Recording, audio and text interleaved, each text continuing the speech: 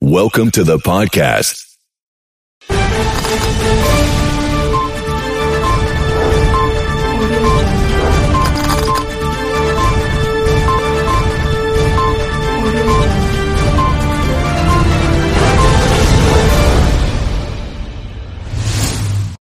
Hey listeners, it's Reed. Exciting news to share. For those of you who are already members of Masters of Scale, we've added a new membership benefit, the chance to ask me a question and possibly get featured on a future strategy session. If you're not yet a member, then this is the time to join. You'll also get the Masters of Scale Courses app and a private podcast feed of our complete uncut 90-minute interviews with guests. To join, sign up at join.masterscale.com/askreed. Join as a member before July 19th and use the code AskReed on this webpage so you can submit your question for consideration in the very next session. That's join.masterscale.com/askreed. Now, on to the show. As we sit here and record this, 785 million people live without clean water every single day. And I realize this is something most people listening to probably take for granted, right? We woke up this morning, we brushed our teeth, we made our coffee. 10% of the world doesn't have any clean water. And if you don't have water, it impacts health, it impacts education, it impacts the local economy. I could go on and on. And the great thing about working in water, and maybe sometimes the frustrating thing, is it's actually solvable. Charity Water had been in this season of explosive growth, and then the pandemic hit, and people started calling saying, I don't think I can make that commitment. Don't count on me. My first speech back was to 10,000 people at the Bitcoin conference. While we built the largest water charity in America by 2 or 3x, we're not doing enough. I'm focused on growing the community, inviting more people to care about this issue, to care about clean water for others. That's Scott Harrison, founder and CEO of Charity Water. After hitting a wall of fundraising trouble early in the pandemic, Scott and his team bounced back and are on pace for record levels of impact in 2021. I'm Bob Safian, former editor of Fast Company, founder of the Flux Group, and host of Masters of Scale Rapid Response. I wanted to talk to Scott because he's grown Charity Water's footprint in good times and tough times by taking far-sighted and often unconventional strategic steps. Just recently, he launched a Bitcoin Water Trust to tap into new assets and a new community of potential donors. But Scott's success is also a product of his passion and his unwavering belief that there's no better investment in people and communities than clean water.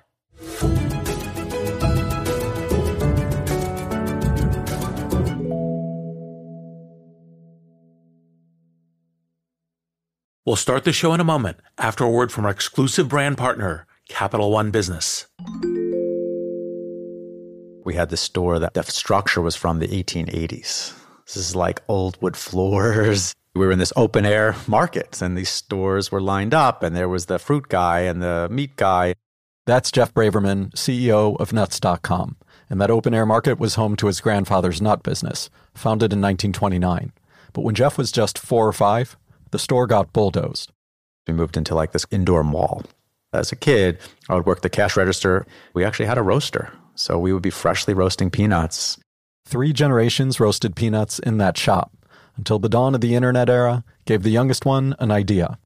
I've said to my dad and my uncle, hey, maybe we can sell nuts online. That pivot to online sales turned out to be a lifeline because, wait for it, their store got bulldozed again in the early 2000s. How did Jeff and his family face these moments of fundamental change? They just kept innovating. And Ann Cave of Capital One Business sees this all the time with the entrepreneurs she works with. The open air market, that generation has ended. The retail market, maybe that era has ended.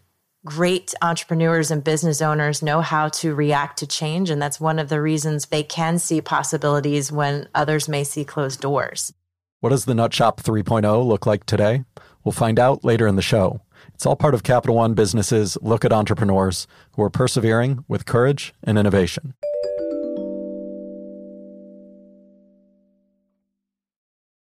I'm Bob Safian, and I'm here with Scott Harrison, founder and CEO of Charity Water. Scott, thanks for joining us. Bob, it's fun to reconnect. It's been a while. Yeah, we haven't seen each other since the pandemic hit.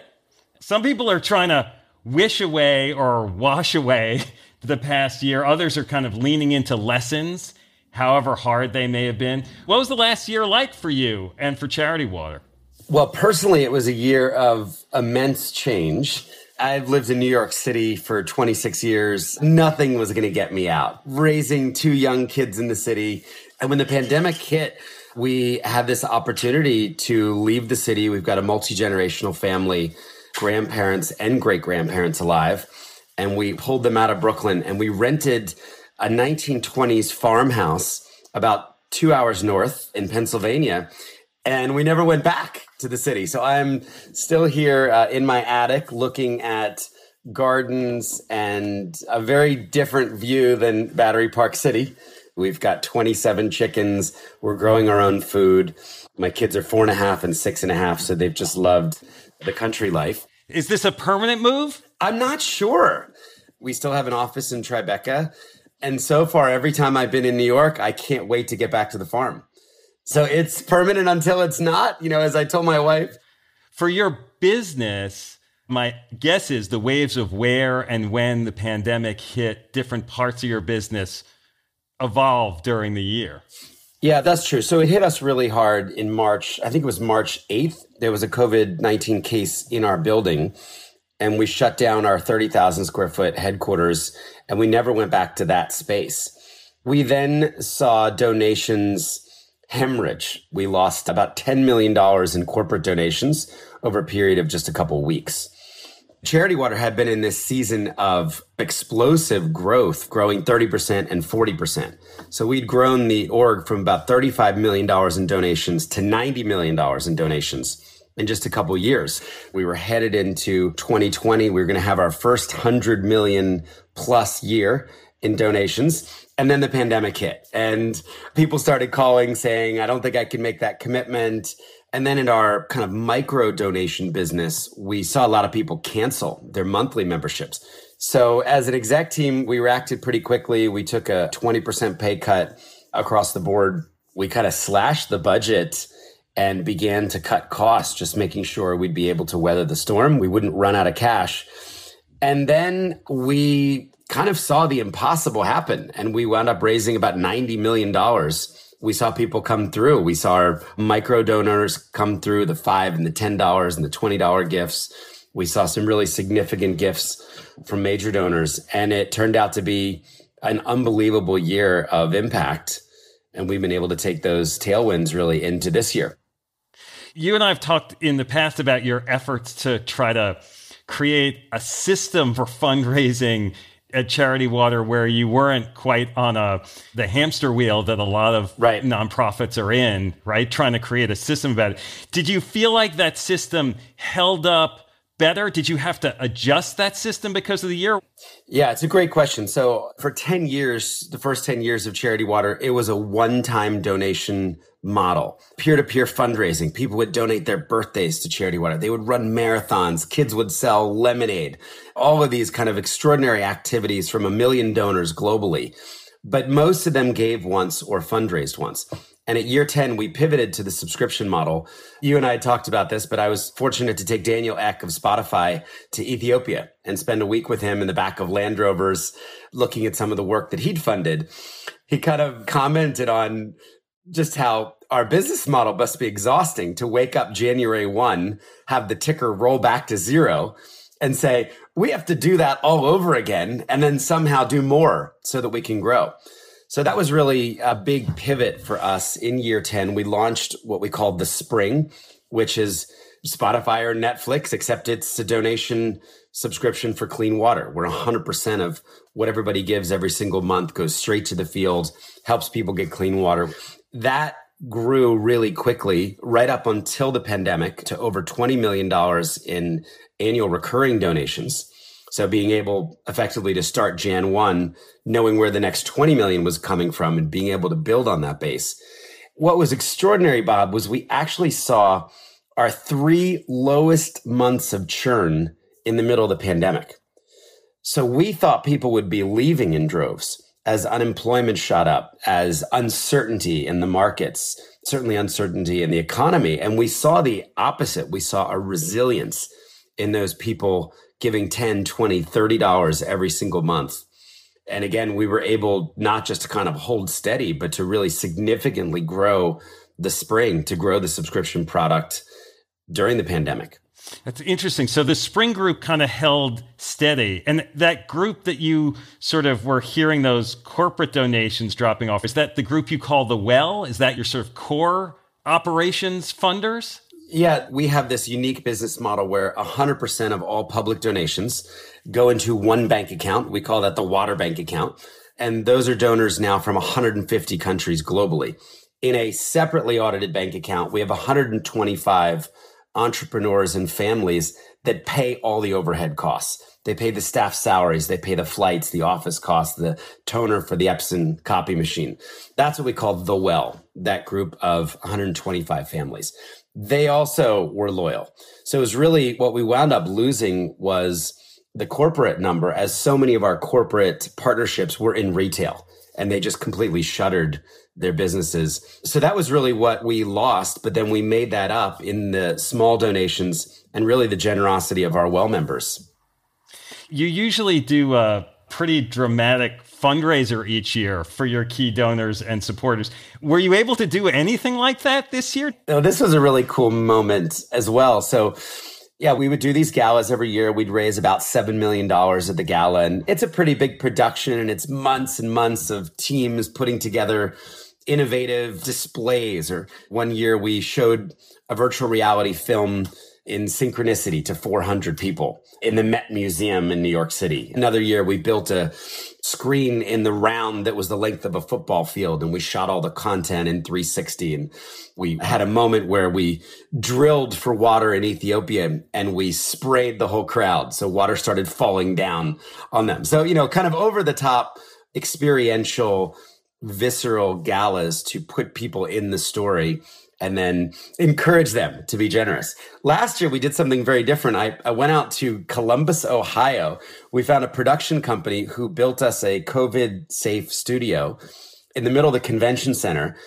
And we did an hour-long meeting for those 125 families. We talked to them about the progression of our partners across Africa and India and Southeast Asia, how COVID had impacted our work. We talked about wells being repaired at health clinics. We talked about the hand washing stations that we were building. We talked about the social distancing education that we were engaged in now across 20 some countries. I'm in a tux talking to people as if they've attended a gala, but they're connected on Zoom. And at the end, the last 5 minutes, we said, hey, we just want to give you an opportunity to give what's in your heart. There's no chicken dinner. There's no big experience here. Here's the importance of our work. Here's where we're at as an organization. And in the last 5 minutes of that Zoom call, Bob, with about 120 families, we raised $5 million. Wow. And it was one of the most extraordinary events as we just watched people give generously. As you talk about what you talked to them about your operations, your partners on the ground in places all over the world, in Africa and India, how did you manage those operations, those partnerships? Because as complicated as things were in the United States and from state to state, from country to country, from region to region around the world over the last year, and still it's very uncertain and in a lot of places very scary. Yeah, I mean, it was a challenge. Our team manages most of these relationships with boots on the ground. I think we calculated one year they flew to the moon and back 3 times collectively as a water programs team across 20 some countries. So they manage those relationships on Zoom, a lot of phone calls, a lot of, getting up in the middle of the night to sync those time zones. But I think what surprised us, or maybe what inspired us, was our local partners many of them went to the governments and classified their organizations as frontline essential workers. Saying clean water in a health crisis, in a pandemic, is more important than ever before. Hygiene, hand washing is really important. So we were able to move forward with the work. Of course, there were some temporary lockdowns, 2 weeks here, 4 weeks here.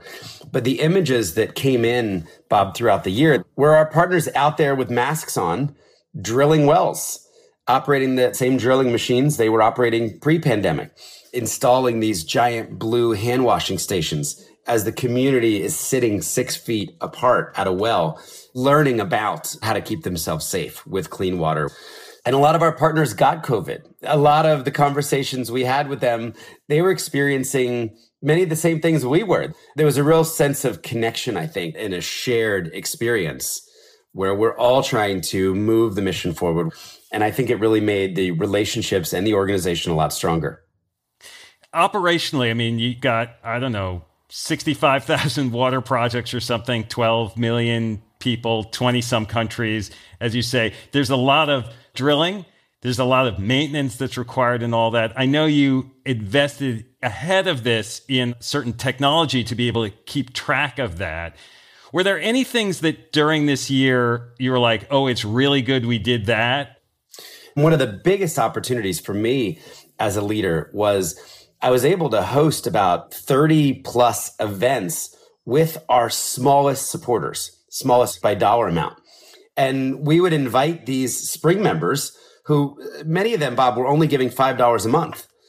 And we would invite them to an hour Zoom, and like 600 people would turn up from Slovenia to Ghana to Seattle.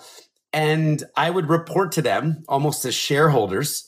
I would thank them sincerely for their $5 and $10 a month gifts, their loyalty. I would let them know they were very much needed. And then I would do Q&A at the end. So I got to connect with more members of the Charity Water global community. We brought our partners in from Uganda and Madagascar and India to talk to our community. So that was kind of a huge win. And now a paradigm shift. We're going to do more of these in the future, even as we resume some of the in-person events. You mentioned the sensors. This is a really important project. Sustainability has been a deep focus for Charity Water. We want to make sure that when we invest in building a water project in a rural village in Malawi, in a rural village in Nepal, that water continues to flow for years and years to come. Previously, a lot of people would just drill wells and leave. And there were these statistics we were coming across that about up to 40% of the world's water points are broken, but nobody really knew which 40%. And there wasn't that follow-up mechanism. So we were fortunate many years ago to win a $5 million innovation grant from Google to begin our journey into sensor technology, into building sensors across 21 countries. And now we have the largest data set in the history of the world when it comes to rural water supply. So we're monitoring well over 1 billion liters through our sensors. We're still early with this, but we really think this is the future and will help us just bring greater transparency to the water sector and certainly knowing more about our projects. We'll be back in a moment after a word from our exclusive partner, Capital One Business. We've been in Christmas season since March of 2020 because every day was Christmas with the volume we were facing. We're back with Jeff Braverman of Nuts.com. And since the start of the pandemic, their e-commerce business has been booming. Keeping up with demand meant hiring hundreds of new workers to prepare and hand-pack things like white chocolate cashews. We have to roast the cashews, toffee glaze them, and then cover them with white chocolate. You can't just do that the day before the order comes in. Jeff quickly hired workers to roast, glaze, and ship those nuts. But as he scaled, he learned that hiring wasn't enough. We have our production side where we're filling all the bags, and that's where most of our labor is. Our 2 leads were out. If the leads aren't trained up well enough, it requires me to be on the floor. So we didn't have the right levels of management. We didn't have the right training. We've had employees for such a long time, but you need to be able to elevate them properly, give them the toolkit. It's a classic challenge faced by entrepreneurs coming out of the pandemic. During the crisis, leaders stepped onto the floor. But at some point, Jeff says, you have to step back. You need structure and you need process as you scale, because otherwise you get into trouble. Building structure to elevate their teams. That's a challenge Capital One businesses and Cave sees in so many entrepreneurs who've scaled with unexpected speed. There's a moment where they need to empower their teams as they start to think about innovating for the future. How do we scale our operations, our systems for this new normal?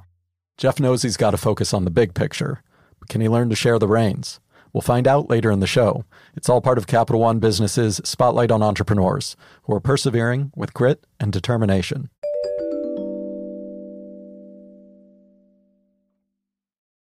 So I have to ask you about the Bitcoin Water Trust. Yes. I keep saying that some things happening in the crypto world sound like an HBO special. So what is the Bitcoin Water Trust and how did it come about? What are you hoping for out of it?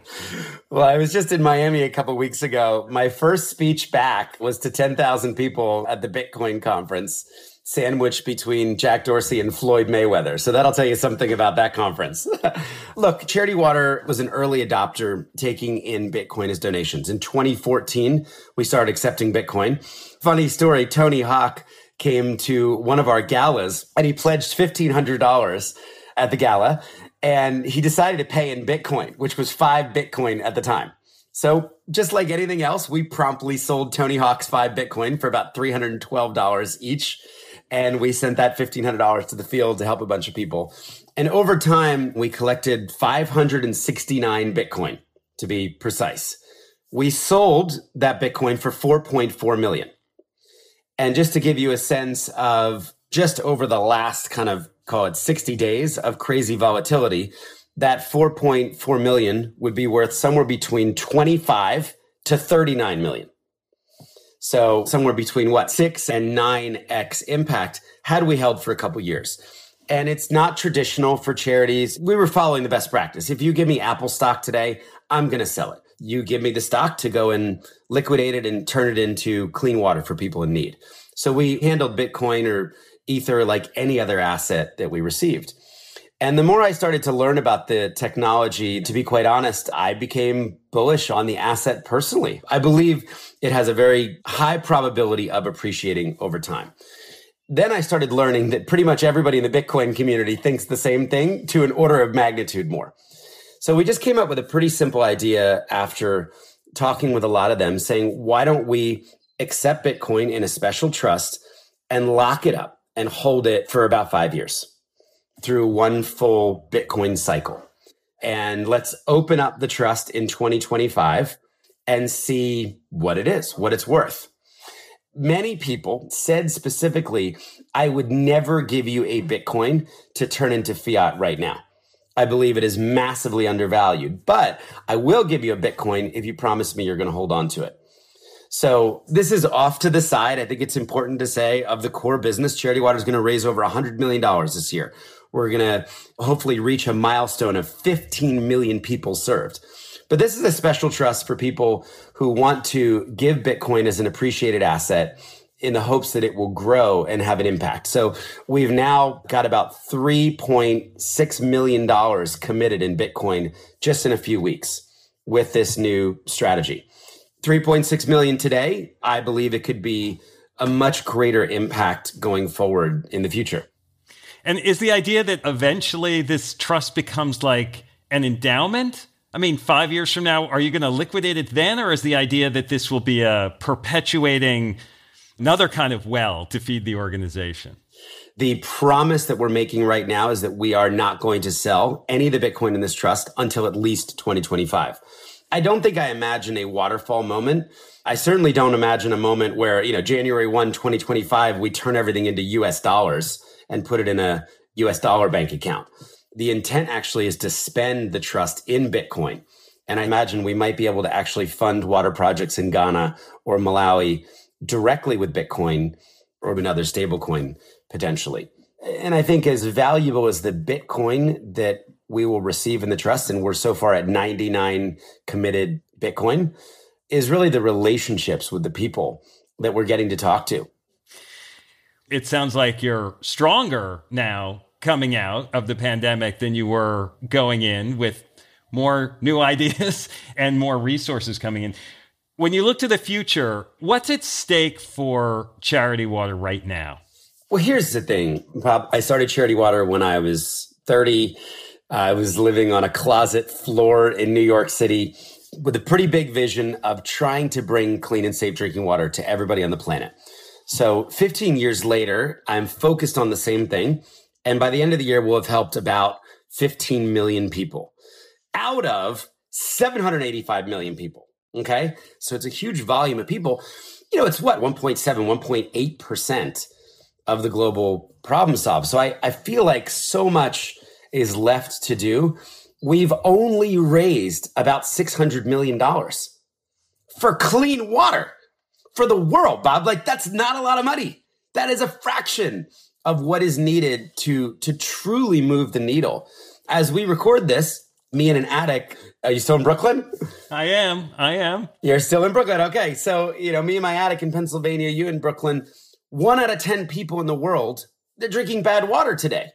10% of the planet is living without the most basic needs. So here we are with our headphones and our fancy podcast equipment and Zoom and our internet and talking about cryptocurrency, and 785 million people lack the most basic need. And while we built the largest water charity in America by 2 or 3x, we're not doing enough.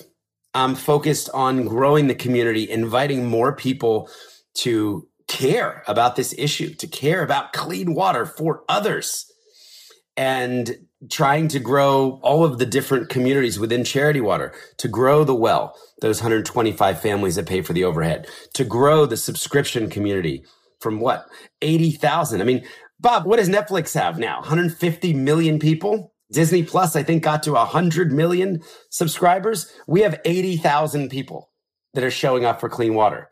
So I believe that's a fraction of what is possible.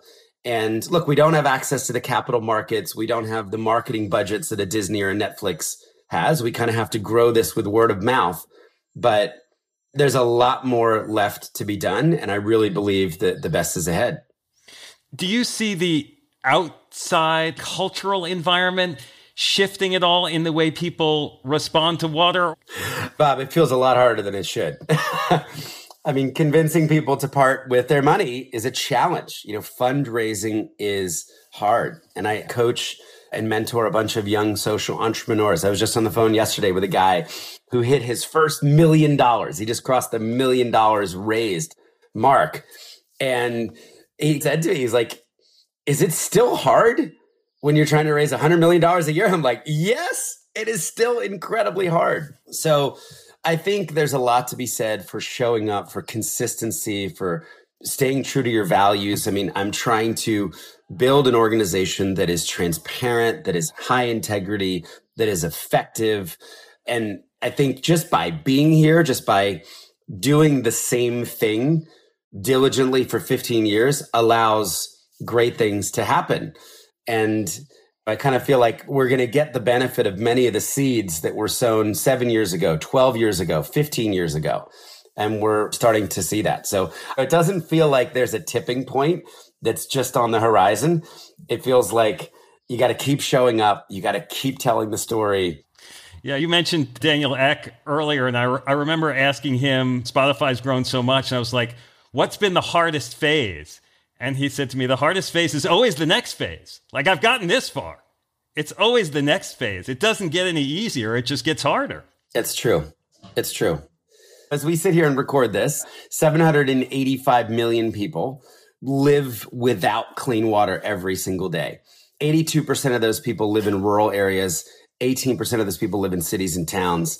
And I realize this is something most people listening to probably take for granted, right? We woke up this morning, we brushed our teeth, we made our coffee. Maybe we even have sparkling water in the fridge or bottled water to take to the gym or the yoga studio. 10% of the world doesn't have any clean water to drink. And if you don't have water, it impacts health. Up to 50% of the disease in many of these countries is because of the lack of clean water, lack of access to sanitation. It impacts education. This is one of the top reasons why girls drop out of school, because it's their job to go and walk sometimes hours for water. It impacts the local economy. I could go on. And the great thing about working in water, and maybe sometimes the frustrating thing, is it's actually solvable, right? It's not like we're looking for a new vaccine or a cure to some incurable disease. We know how to get people clean and safe drinking water. And Charity Water's taken a solution agnostic approach now for 15 years. We fund 13 or 14 different technologies across a global portfolio, but sometimes it's as simple as drilling a well or building a rainwater harvesting system or bio sand filters. And there's always a solution. It takes funding, it takes capital, it takes groups that can go out and turn that capital into the construction of water projects. So when you're able to do that, you get all these amazing benefits beyond just the common sense of clean water.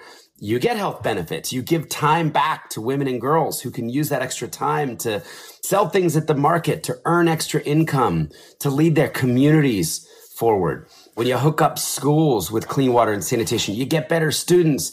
They get better grades.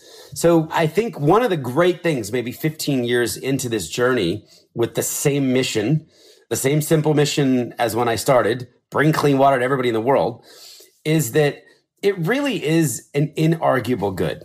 It is really one of the few things everybody can agree on. It's just a good thing to do. Bob, no one has told me to stop in 15 years. Scott, let them drink bad water.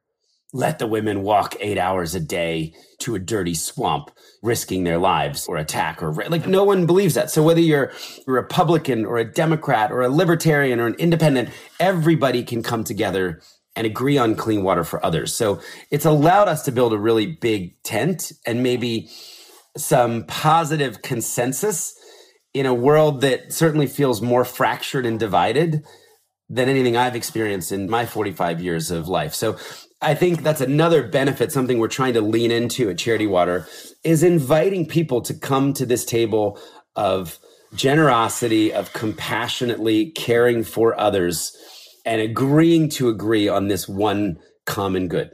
Water is life. I mean, I still can't think of a better place to put a philanthropic dollar that is aimed at human flourishing, that is aimed at ending needless human suffering. I can't think of a better place to put it than in clean water. That keeps us going, Bob. That keeps us energetically telling the story, retelling the story, trying to tell it, like it's the first time.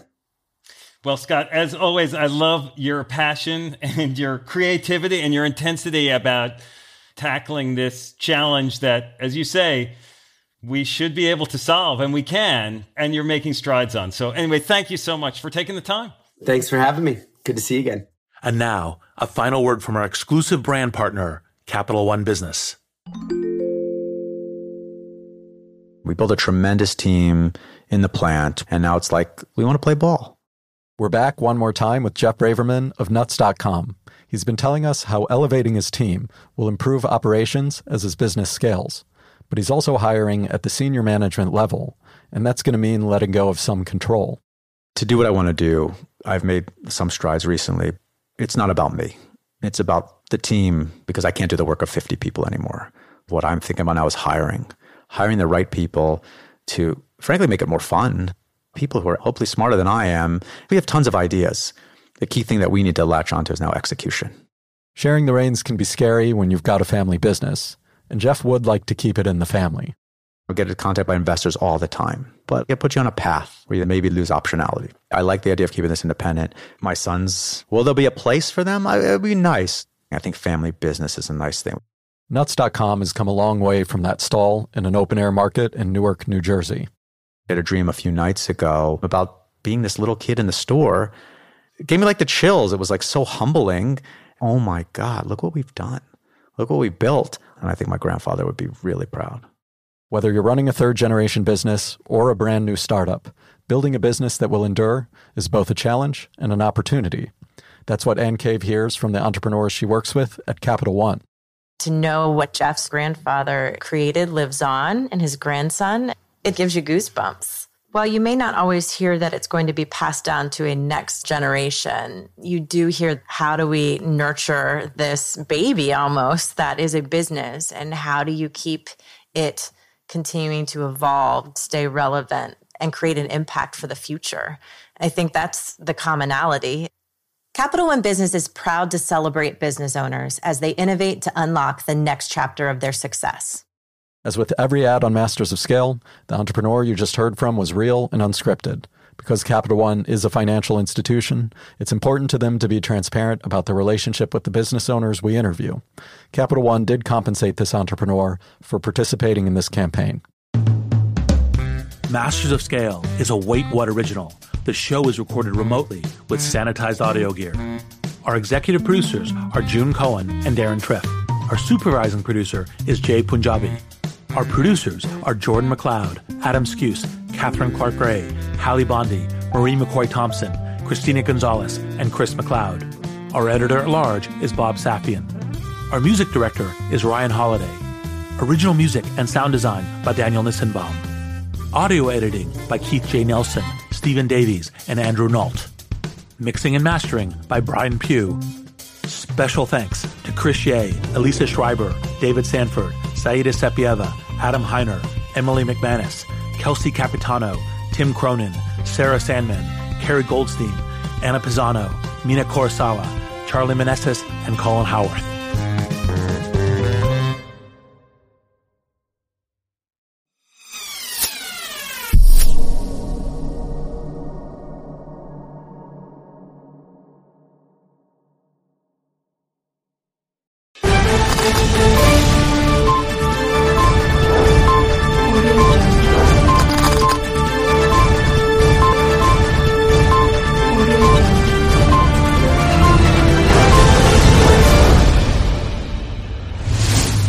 Please follow us on Facebook and subscribe via iTunes. With financial regulators, what's behind the allegations? Plus, President Biden is considering an executive order to rein in big business, including big tech. So there's a whole wide range of areas that go beyond antitrust where regulators could try and force tech companies to engage in what they consider to be more competitive and transparent practices. And how to deal graciously with jealousy at work. It's Wednesday, June 30th. I'm Anne-Marie Fertoli for The Wall Street Journal. This is the PM edition of What's News, the top headlines and business stories that moved the world today.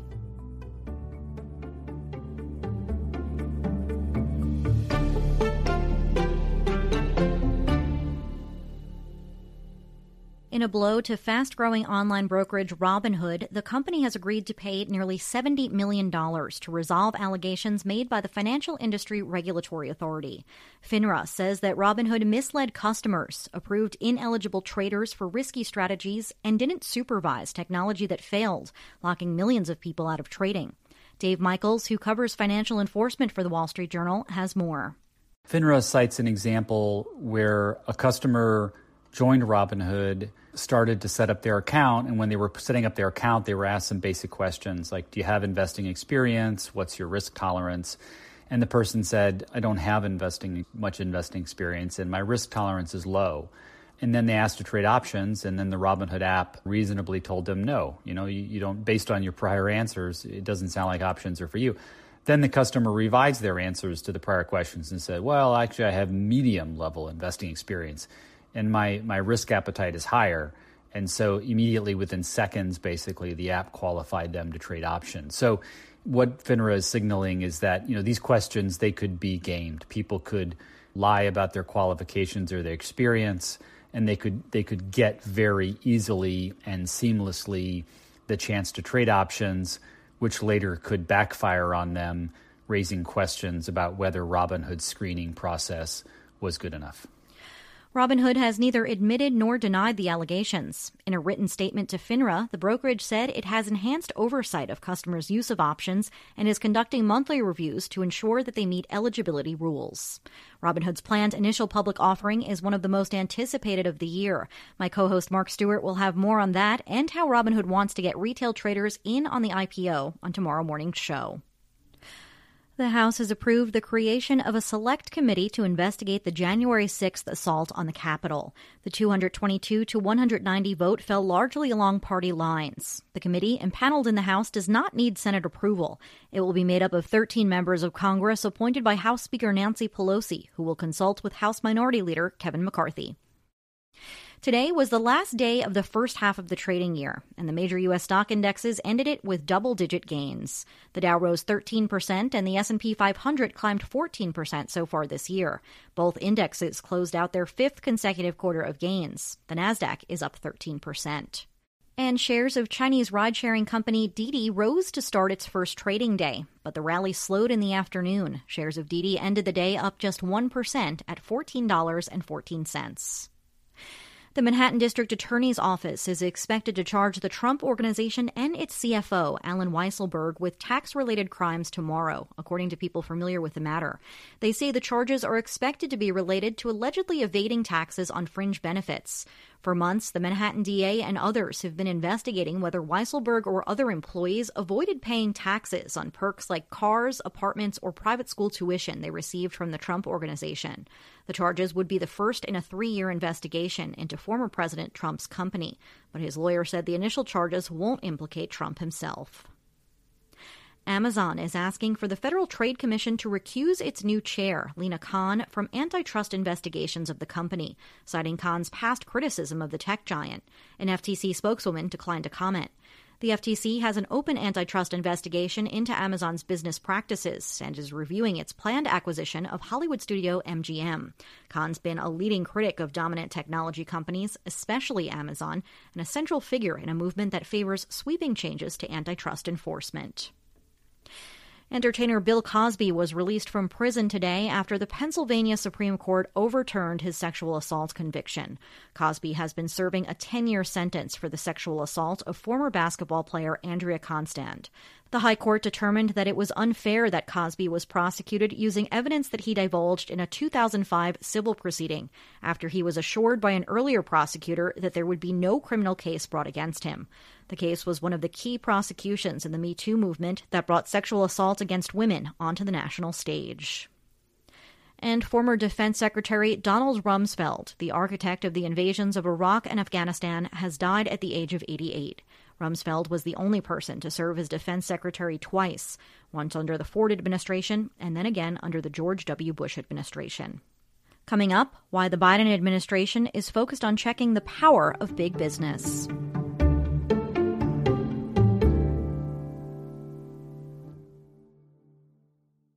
I'm Manveen Rana, the host of Stories of Our Times, the daily podcast from The Times and The Sunday Times. Every weekday, we look at one big story in depth, from the aftermath of the Beirut explosion to the storming of the US Capitol.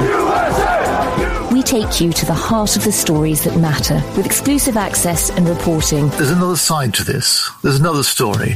It's published for the start of your day, and you can listen for free on the Times Radio app or wherever you get your podcasts. Just search for Stories of Our Times. Big tech has been under a lot of scrutiny in Washington, and there have been calls to break up some of the biggest companies.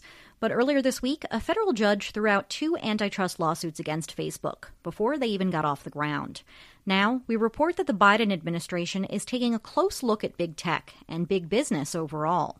According to people familiar with the plans, President Biden is considering a new executive order directing government agencies to strengthen their oversight of industries that they perceive to be dominated by just a few companies. It could impact the regulation of a broad swath of the economy, from airlines to agriculture to tech. Joining me now to talk about it and how these industries are likely to react is senior Washington correspondent Jake Schlesinger. Hi, Jake. Thanks for being here. My pleasure. So, Jake, part of the goal here is to make sure there's enough competition and that no business or company is dominant within an industry. Can you tell us more about the idea behind what would be a pretty sweeping order here? Part of the debate within the Biden administration, and again, nothing has been announced, so this is, people who have been following this discussion, really has to do with, first of all, the premise that the American economy is plagued by too much concentration in a wide number of sectors, and that the responses that the government should employ go beyond traditional antitrust, which is law enforcement, suing to block mergers, and really needs to become a much broader so-called competition policy that employs agencies across the government, touching on virtually every sector of the American economy. So let's talk about one of the pretty big ones here, big tech companies, which are already under a lot of scrutiny in Washington. How would this order be focused on addressing issues within big tech, especially antitrust concerns? So big tech is under the spotlight, as you noted, in a lot of different ways. And there's already, in fact, a number of antitrust suits that have been filed against them. But this would give agencies other ways of declaring that there's non-competitive practices or overconcentration that don't necessarily have to rely on antitrust enforcement. So, for example, one area that has come up a lot in the past and could possibly be revived has to do with so-called net neutrality, where you're declaring that internet providers aren't competitive enough and actually provide better access to users without favoring any. So there's a whole wide range of areas that go beyond antitrust where regulators could try and force tech companies to engage in what they consider to be more competitive and transparent practices. Let's go to a very different industry, agriculture. How would this order impact agriculture? So, the question of concentration in the agricultural sector has been one that has emerged in debates in the Farm Belt for several years now and grown more intense. There's a feeling, certainly among progressive politicians and small farmers, that small farmers are being increasingly squeezed by whether it's large concentration in the distribution system among a handful of meat packers or just a very few number of suppliers of machines and farm equipment. And so what this might do, possibly, is to give small farmers more power to sue, say, a bigger distributor, or to try and create greater transparency on disclosure of how the contracts are written. So in their mind, might get a better deal from big distributors rather than the current assertion that they're being squeezed because there's only really one or two distributors that they can go to. What are some of the other industries that might be impacted here? So another one that comes up a lot in the discussions is airlines. And again, that's a sector where there's a feeling that there's not as much competition, even though there might be nationally, that a number of routes are largely dominated by one or two airlines. And so an idea that has come up on and off in the past is forcing airlines on routes where there's not a lot of competition to do more to disclose fees, because customers don't really have the choice of competing in terms of choosing an airline over another based on fees. And so giving them a chance to either understand the fees and protest that, or possibly even regulating what fees can be charged because there's the allegation is there's less competition. Those are the kind of things that come up a lot too. Jake, how does this compare to a similar effort undertaken by the Obama administration in 2016? In the end of the Obama administration, President Obama also issued an executive order, again, asserting that there's insufficient competition across the U.S. economy, urging what he called a whole-of-government approach to boost competition. And that did spur some action on things like poultry farmers and their interactions with meat packers, on airline baggage fee disclosures, on competition for what mattered at the time, less so now as we all stream, but on set-top boxes for cable and satellite television. So the concepts, I think, are broadly similar. The difference is that order came out at the very tail end of the administration, and there wasn't really time to develop any meaningful action. A couple of the actions that had been prompted by that order were quickly reversed when President Trump took office. And so I think the spirit will be similar, but the argument is that this would have a lot more impact, first of all, because it's coming much earlier in this administration, and secondly, because the scholarship and the knowledge about this issue, which was really put on the table under the Obama administration, is now much more developed. Now, there is the expectation that this effort is likely to face criticism from some business leaders as well as some Republicans. What have you heard so far on that front? Well, it's still early because the orders haven't been put out, but I know that the business groups are monitoring this extremely carefully. There is concern there that, this will be a reason to impose a whole bunch of new regulations that they would tend to impose, concern that this would, in the words of one business lobbyist I spoke with for the story, would further politicize the antitrust process, which is seen as largely a legal process, by kind of blurring the lines between what is a sort of legal case and versus a political policy decision. And, increasingly business has become litigious, particularly on regulation. And, once this thing becomes more concrete and gets translated into rules, you can probably expect to see a lot more lawsuits filed in courts on this. That's Wall Street Journal senior Washington correspondent Jake Schlesinger. Jake, thanks so much for your time today. My pleasure.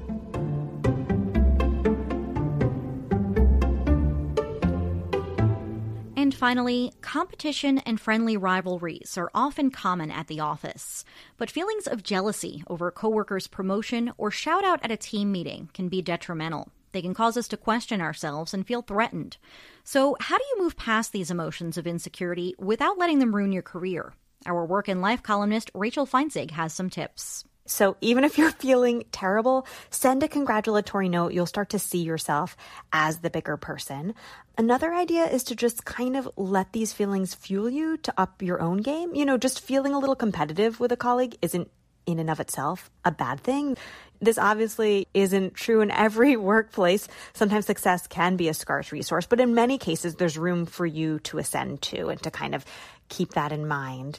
You can also just try to build your confidence. Keep a brag file where you're detailing kind of wins that you've had at work, successes. And the last thing I would say is just think about who you're surrounding yourself with in your personal life or at work.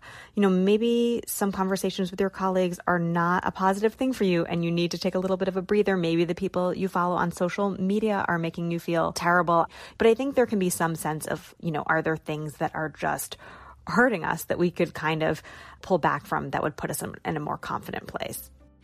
And that's what's news for this Wednesday afternoon. We'll be back tomorrow morning. If you like our show, please rate and review us wherever you get your podcasts. I'm Anne-Marie Fertoli for The Wall Street Journal.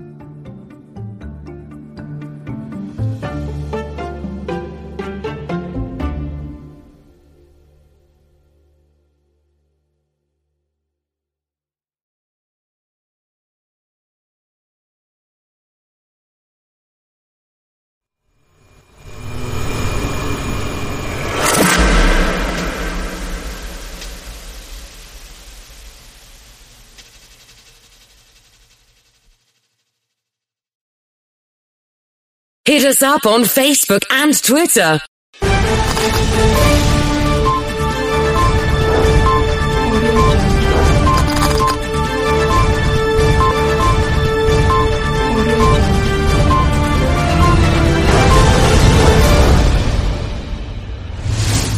The Takeaway is brought to you by Progressive. Are you thinking more about how to tighten up your budget these days? Drivers who save by switching to Progressive save over $700 on average, and customers can qualify for an average of 6 discounts when they sign up. A little off your rate each month goes a long way. Get a quote today at Progressive.com. Progressive Casualty Insurance Company and Affiliates. National annual average insurance savings by new customers surveyed in 2020. Potential savings will vary. Discounts vary and are not available in all states and situations.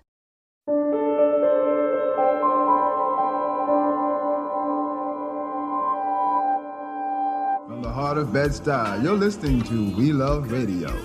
Doing the yin and the yang, the hip and the hop, the stupid fresh thing, the flippity flop. I have today's forecast for you. Hot!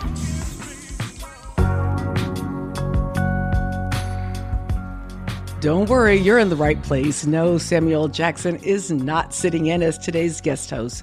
But in the clip you just heard, he was playing a radio DJ in Spike Lee's 1989 classic, Do the Right Thing, a film where the lead character is arguably the sweltering summer heat. Spike's unbearable heat is a lot like the scorching temperatures many Americans are enduring this week. Seriously, take a look at the high temperatures across the country and you'll see the U.S. map is redder than election night 1984. Sorry, that's a little electoral college weather joke. But this heat wave is not funny. I know for most of us, the heat is simply an irritation or an inconvenience. But for many others, it's deadly. A 3-day heat wave has gripped the Pacific Northwest, parts of the East Coast, and Canada, and the results have turned deadly. At least 2 deaths near Seattle are blamed on the record-high temperatures. In Oregon, authorities say the heat may have claimed the life of a farm worker near Portland. North of the border in British Columbia, about 100 deaths are being linked to the heat wave. Emergency responders in Vancouver are stretched thin, with some people waiting hours for an ambulance. This heat is oppressive in every sense because some residents are far more vulnerable to the dire effects of heat. Let's go back 26 years to the summer of 1995. The city of Chicago experienced the deadliest heat wave in U.S. history, resulting in 739 deaths in just 1 week. On July 13th of that year, the mercury rose to 106 degrees, and for a week posted highs ranging from the upper 90s to the low 100s. So many began to die that the deceased were stored in refrigerated trucks in the parking lot of the Cook County Morgue. The normal morgue facility simply couldn't handle this many deaths in so short a period of time. Sound from the PBS documentary Chicago Tonight on the 1995 Chicago heat wave. As you can hear, these deaths were not evenly distributed across the city's residents or neighborhoods. Well, the most likely to die were the elderly, first and foremost, and particularly the elderly poor, and even more specifically, poor elderly who lived alone. The elderly and poor, 26 years ago, were most likely to die of Chicago's heat. The elderly and poor, 16 years ago, were most likely to die when Hurricane Katrina devastated New Orleans. The elderly and poor, last year, they were the most likely to die during the Texas ice storms. The elderly and poor continue to bear the brunt of the global pandemic. Heat, ice, hurricane, virus. If all these natural disasters are claiming the same victims, maybe they aren't so natural. I'm Melissa Harris Perry, in for Tanzina Vega, and this is where we begin on The Takeaway.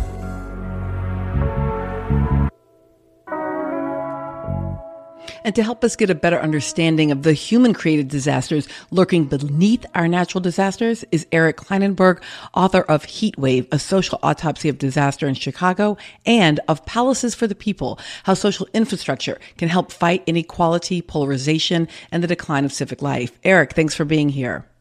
It's good to be here, not for this reason, but good to hear your voice. Always nice to talk with you, Eric. And because we have kind of an embarrassment of riches today, we are also joined by Kendra Pierre-Louis, who is senior climate reporter for the Gimlet Spotify podcast, How to Save a Planet. Kendra, welcome back to The Takeaway. Thanks so much for having me, Melissa. Now, I want to start with you, Kendra. Can you define for us what a heat wave is? So in general, in the United States, a heat wave is basically considered 3 or more days of 90 degrees or warmer temperatures. So it's just heat. It's exactly what you think it is. It's several days of hot temperatures. Now, are they getting worse, or is it just kind of hot in summer? They're getting worse. And actually, one of the things that I think when we look at sort of what happened in the Pacific Northwest, when we look at what happened on the East Coast, where Boston hit 99 degrees, we very much look at these upper temperatures, 117, I think, in Washington State, 99 in Boston, as I mentioned. But we don't look at the lower temperatures, which is the overnight lows. And those are going up even faster than the daily highs. And those are what are catastrophic. Those are what are killing people. The body can, and, the elderly, young children, people on certain medications, they're more sensitive to heat. But in general, the human body can withstand a certain amount of heat. We're sort of built for some of this, but we need a break. And we're not getting that break because it's so hot in the night. And that's completely in line with climate projections. Cold things are warming faster than hot things. Nights are warming faster than days. Winter is warming faster than summer. All right. So, Eric, I heard a little bit of a clue there potentially from Kendra about why it is the poor and the elderly, or at least certainly the elderly, who might be most vulnerable in a heat wave. But you're the one who really has helped me think through this. Can you explain why some communities are so much more vulnerable than others? Well, sure. The first thing is that, unlike a hurricane or an earthquake, there's a very simple way for people to protect themselves during a heat wave if the power is working, and that's to turn on air conditioning, which the majority of Americans do.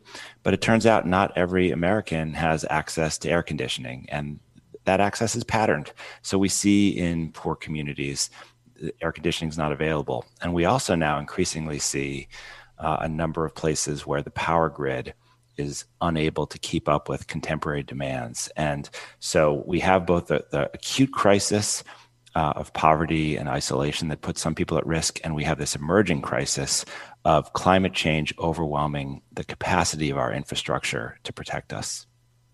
So is this as simple as kind of government providing low-cost air conditioning to people who don't currently have access to it? I mean, in theory, if we had a reliable power grid and everyone could just turn on the air conditioning when they needed it, yes, you could reduce heat deaths. The problem, of course, is it's very difficult to do that. We've shown no political will to do that. And then the other thing is, if we rely on air conditioning to get through the heat, and the summers are getting hotter and hotter. I mean, I keep telling everyone what we're calling a heat wave is what our children are going to call summer. So we reach a point where we're using air conditioning all the time. That air conditioning is contributing to global warming. It's making things worse. So what I have been arguing is that fundamentally the heat wave just shows us how much vulnerability there is out there. It highlights inequalities that we work very hard not to see all the time. When we look at who's dying and where they're dying in heat crises or in hurricanes or in pandemics, we learn something fundamental about ourselves. And the burning question for me is not just how we deal with climate change, but also how we protect each other. All right, Kendra, let's go to just that, right? So I think this tension is such a critical one. Like, okay, imagine we suddenly had the political will and we could just hand out, window units to everyone. Everyone would have at least one room that was air conditioned. But then these other pieces of how that could have negative effects on the climate. So just pause and walk me through this a little bit. When we're looking at these current heat waves, what are the environmental factors that are currently contributing to making them worse? And is fixing it going to make it, fixing it for people, going to make it even worse for the Earth? Yes, I feel like there are kind of three buckets that we can put it in. One is just climate change. We are dealing with the fallout of emissions that we have released into the atmosphere 10 to 20 years ago. And every day that we don't rein in emissions, it's going to get hotter and hotter. We're currently dealing with about 1.1 degrees Celsius of warming. The goal under the Paris Climate Agreement is to keep it to at least 2, ideally under 1.5. And every day that we delay in sort of enacting policies to kind of keep that threshold, we're kind of committing ourselves to an even hotter future. So there's that climate change bucket that sort of is making the present situation likely. And then there's sort of a broader infrastructure bucket, which is we know that cities, for example, are hotter than rural areas just because of the amount of concrete and just hardscaping that are baked into those areas. You can also look at traditional redlining maps to see that like communities of color are far less likely to have trees and shade cover, which provides some cooling. So there's this third element too, which is like, it's not just air conditioning. If you look at, Seattle, which is arguably the least air-conditioned metro in the United States. So 56% of Seattle residents going into this heat wave did not have air conditioning. They also are in homes that aren't well insulated because for a long time, the Pacific Northwest didn't invest in insulation. So there are things that you can do, which is you can kind of run the AC for a while. Like I do this, actually. I run the AC for a while and then I turn it off at the hottest time of the day because my air conditioning unit, whoever built my building was not very thoughtful and it just bakes in the sun and it doesn't work very well from 12 to 3. So rather than run it, I run it in the morning, get it cool in here, turn it off during the hottest part of the day when it's not working effectively anyway. And I can do that because my home is well insulated. So it keeps that cool air trapped inside for a while, right? If you don't have any insulation, the second your AC stops running, you start spewing that hot air out. And you're sort of seeing this kind of across the country that homes were not designed for the heat that we have. So there's this other bucket where we need to think through how do we construct our homes. It is kind of unhinged that there are like, if you go into the South, that there are homes that are designed for New England that were constructed in the South. So without outside air conditioning, there's no way you're going to keep those homes cool. So there are ways that you can actually keep a space cool that aren't as dependent on conventional air conditioning, but we're not investing in those ways of building design. And then there's a third thing, which is that like all of this has a limit, right? Because we still need people to pick our produce. We still need construction workers. And if the summers continue getting this hot, and you're sort of seeing this already in Arizona, people are going to have to shift cycles. Like people are going to have to start doing things at night that they used to do in the day because it's just too hot to go outside. Listen, as a woman who lived in a shotgun home in New Orleans with 10-foot ceilings, I'm absolutely clear about your point about how construction can sort of meet the needs of the climate. And as you make the point about sort of what some of our workplaces are like, it also occurs to me that we are talking about homes and having a home or an apartment or a house as though that is a universal experience. So Eric, let me come to you on this as well. I just remember so distinctly from your text, Heat Wave, which, as you know, I've taught every chance I get, that part of the issue here also had to do with folks who were living in places that had maybe just one room, where people were actually afraid of crime on the street, so they were closing their windows instead of having them open for ventilation. How does that social infrastructure impact? Well, the neighborhood environment matters.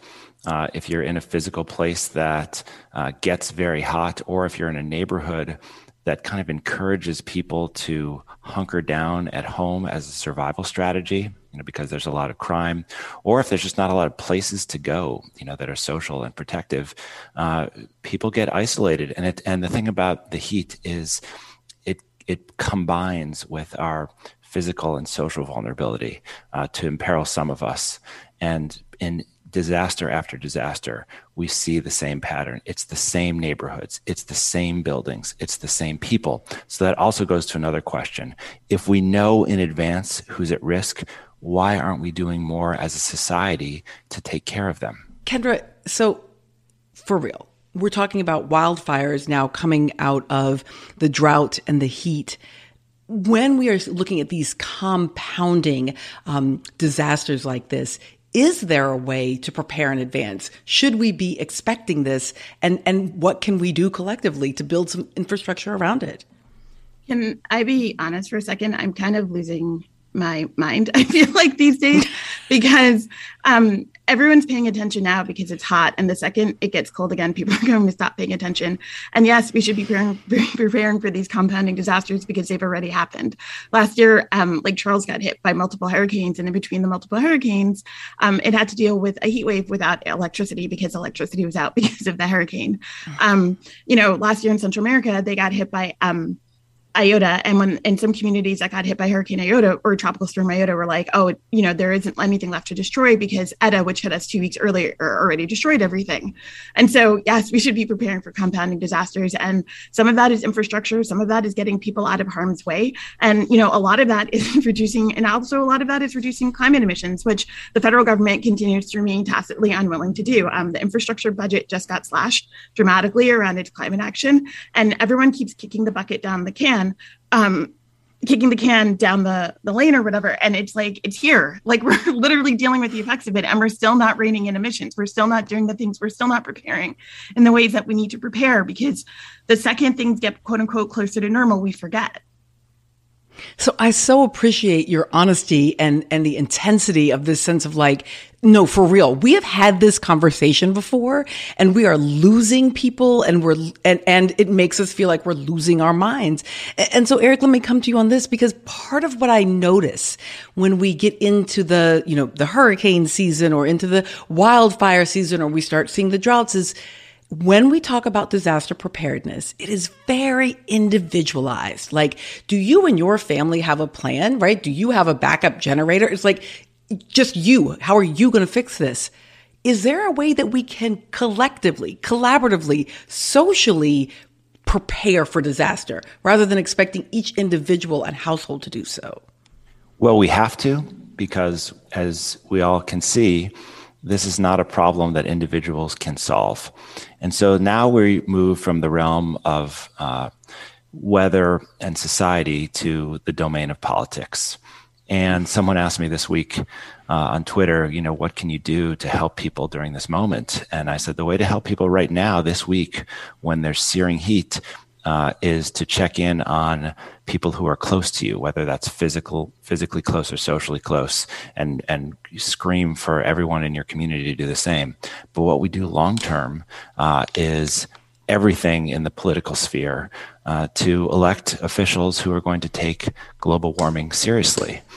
to work in our communities to make sure that we have a collective plan to look after each other, to push for new kinds of energy, renewable energy, and to make sure that we don't think that this is all about, what one mayor does or what one governor does, how they perform in an individual event. This is now the new normal. We will deal with weather like this for the rest of our lives because we're in a new climate, and the only way that we can address it is to rebuild. So now I feel really sad because, Eric, for you to bring us to the land of politics as a place where potentially we could do collective and collaborative work feels like nearly impossible right now in this moment where we are so likely to see each other as the enemy across ideological or partisan differences, when there is so little trust in the government. Is the first piece of infrastructure building actually figuring out how to trust each other and trust the processes we have for making collective decisions, like science and government? Melissa, I don't think that we fix this ideologically. I don't think we'll have a debate where someone will articulate a position that's so compelling that everyone on the left and the right and the blue and the red will come together. I think we fix this by making things, by solving problems. And so I share your cynicism. This is a horrible time for divisive and violent partisan politics in the United States. It feels as if we are just at the edge of having everything fall apart. But we are also at the beginning of a rebuilding process. What's happening with a kind of infrastructure campaign, the public programs that we are building give us what I think is the most exciting opportunity in my lifetime to create something that's fundamentally different, to get off the track that we've been on for decades. I'm not saying it's going to happen, Melissa. I'm not that glib or naive, but I think this is the fight of our lives. And our success depends on our capacity to link these overlapping crises, the climate emergency, the COVID emergency, the racial justice crisis, the inequality crisis, to this project of rebuilding. They are wrapped up in each other. And if we don't engage them fully now, we will miss the chance of our lives. Kendra, is that conversation about social and racial injustice and inequality infused now in the climate conversation? Because for many years, they felt like they were separate. I definitely think it's a bigger part of the climate conversation. And something I want to piggyback on what Eric said is that this doesn't only have to happen on the federal level. This is also on the state and the local and the regional level. Like these things that need to get changed, like you can pick the levels at where you get engaged, and on those scales in particular, and even within the Biden administration, racial justice is interwoven with this, economic justice is interwoven with this. These are conversations that the climate movement at large is having. Whether or not it's effective is a broader conversation, but they are definitely raising this issue. Kendra Pierre-Louis is senior climate reporter for the Gimlet Spotify podcast, How to Save a Planet. And Eric Klinenberg is author of Palaces for the People, How Social Infrastructure Can Help Fight Inequality, Polarization, and the Decline of Civic Life. Thank you to you both. Thank you. Thank you.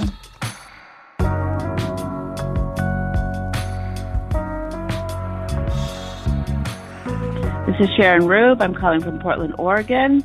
And I'm calling to let you know how the heat has affected us here. A lot of our plants were very droopy. It was very hot. Our air conditioning had to work overtime. Thank you. Bye-bye. Yes, hi, this is Kelly. I'm calling from Newberg, Oregon. The heat wave impact on us, I think, is more emotional than anything else. I had to bring the animals in because I was a little worried about them in the heat. But more than anything, it just made me kind of grumpy. So I've had to be more aware of my interactions with family and others and how the slowly rising heat you don't notice until suddenly you're grumpy. Thank you so much. That's my takeaway. Hi, this is Lori with Bend, Oregon. And what am I concerned about in terms of the heat? How about water, fires, air quality? Something we contend with every year, but this year just seems like we're starting off pretty poorly. Thank you. This is Amber calling from Nashua, New Hampshire, and I love the heat. I let all my coworkers know that I'm a perspirer, but I work in a hospital, and all the patients are having a hard time because it's hot, and a lot of the bubblers are turned off because of COVID. I'm Kate from Portland, Oregon, and this heat wave has not just been bad for our health living in the Pacific Northwest, but also for our mental health. I know a lot of people are really struggling with thinking about the future and the impact of climate change, and I am definitely not the only one who is going through a mentally dark period, just worried about the future. Hi, the heat wave was really pretty bad here on Monday. It was over 115 degrees, and it reminded me when I lived in Arizona because the humidity was just wrung out of the air. It was really low humidity, but we didn't have any problem. There were no power shortages or blackouts. Things went well. I live in Portland, Oregon. I'm Brian. Thank you. This is Dunya from Portland, Oregon. I think this weekend really brought about the disparity in our populations, and especially how few services there are for our houseless community. We really had to rely on nonprofits and volunteers and people pulling together to make sure that people had shade, people had water, and what they needed in order to survive. We didn't have Red Cross here, and it didn't seem like we had a lot of effort from the city itself. So really brought to light once again how we're failing our houseless community. Thank you.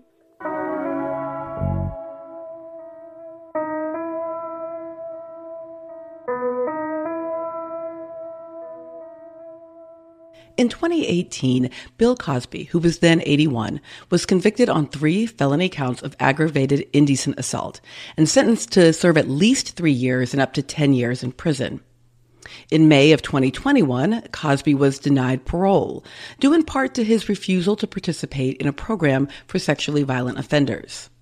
On Wednesday, Bill Cosby was released from prison after the Supreme Court of Pennsylvania overturned his conviction due to a procedural issue. Joining me now is Jamie Floyd, senior editor for the Race and Justice Unit at New York Public Radio. Jamie, thank you so much for being here. Hello, Melissa. So, how did this happen? Well, the Pennsylvania Supreme Court, as you say, sided with Bill Cosby and his attorneys in an argument they've been making throughout both criminal trials he went through and the appeals, which is that a former district attorney in the county where he has a home and where this alleged assault took place had made a promise to Bill Cosby that he would not be prosecuted if he agreed to participate in some other civil litigation, because civil litigation is obviously doesn't land you in jail. And Cosby believed that was binding. So after the promise was made, and when Andrea Constand's allegations first came to light, he did go on to give sworn testimony in a civil trial, and he incriminated himself. He said things that were damaging, deeply damaging, in the criminal context. Things like he would sometimes give drugs to women that he wanted to have sex with. He claimed that he only shared that information because he never thought he'd be charged in the criminal context. And the justices said, Melissa, that these promises should have been kept. And it's not an acquittal. They're not saying that Bill Cosby is innocent. This is critically important to say because the victims here are devastated, but it's also not a technicality. You were right to call it a procedural issue. You have a Fifth Amendment right in this country not to incriminate yourself in the criminal context, and it is inviolable. It's one of the ones we hold most dear, right? That's why you get a Miranda warning, all of that kind of thing. And here he spoke against his interest in court. He gave testimony under oath, believing that the prosecutor would honor the promise. And when he did that, it was a violation, the court said, of that Fifth Amendment right. So it's not a substantive acquittal, but it's more than a technicality. They are sending a signal to prosecutors. Don't make promises you're not going to keep. I want to just go into that one more step because, I'm a survivor. I know not only for survivors, but for so many of us, we saw this moment, and it feels like such an injustice. But I'm also someone deeply committed to criminal justice reform and real criminal justice. And so on the procedural account, if we can take the Bill Cosby out of it, right, it actually does matter to have that Fifth Amendment right protected. And if a prosecutor makes that promise, to have that be binding, it would be deeply troubling in the long term for that not to be binding. Right. And I think this is why talking about the Cosby case matters. It's not because he's a big celebrity, but the reason it matters is for the reasons you just stated. We have victims here who allege horrific things happen to them, and the system they feel is failing them. But as you point out, there are so many black and brown men in prison who have intersected with the criminal justice system in ways that have failed them. And so prosecutors cannot make promises to the counsel for criminal defendants and then not honor those promises. And we certainly have to honor the Fourth Amendment search and seizure requirements and the Fifth Amendment right to not testify against yourself, a right against self-incrimination. And when prosecutors, again, make promises, they have to keep them. And what happened here, just to be clear, Melissa, is the first prosecutor made the promise. The Bill Cosby case actually predates the Me Too movement, as many people will remember. The movement happens, and then a new prosecutor comes in, and he says, well, I am not going to live by this. In the midst of this movement, we must honor these women, and wants to, with noble intentions, prosecute Bill Cosby. But the court said no. The Commonwealth of Pennsylvania has to honor its promises to those whom it is prosecuting. Ooh, Jamie Floyd is the senior editor for the Race and Justice Unit at New York Public Radio and is helping us to walk through the differences between law and justice and fairness and what feels good and what feels right and what just has to be. And Jamie, thank you so much for joining us. I'm Ibram X. Kendi, the host of Be Anti-Racist, a new action podcast I'm launching on June 9th from iHeartMedia and Pushkin Industries. Each week, I'll be joined by a special guest to discuss how different policies and platforms can dismantle racism to build a just and equitable world. Listen to Be Anti-Racist on the iHeartRadio app, Apple Podcasts, or wherever you get your podcasts.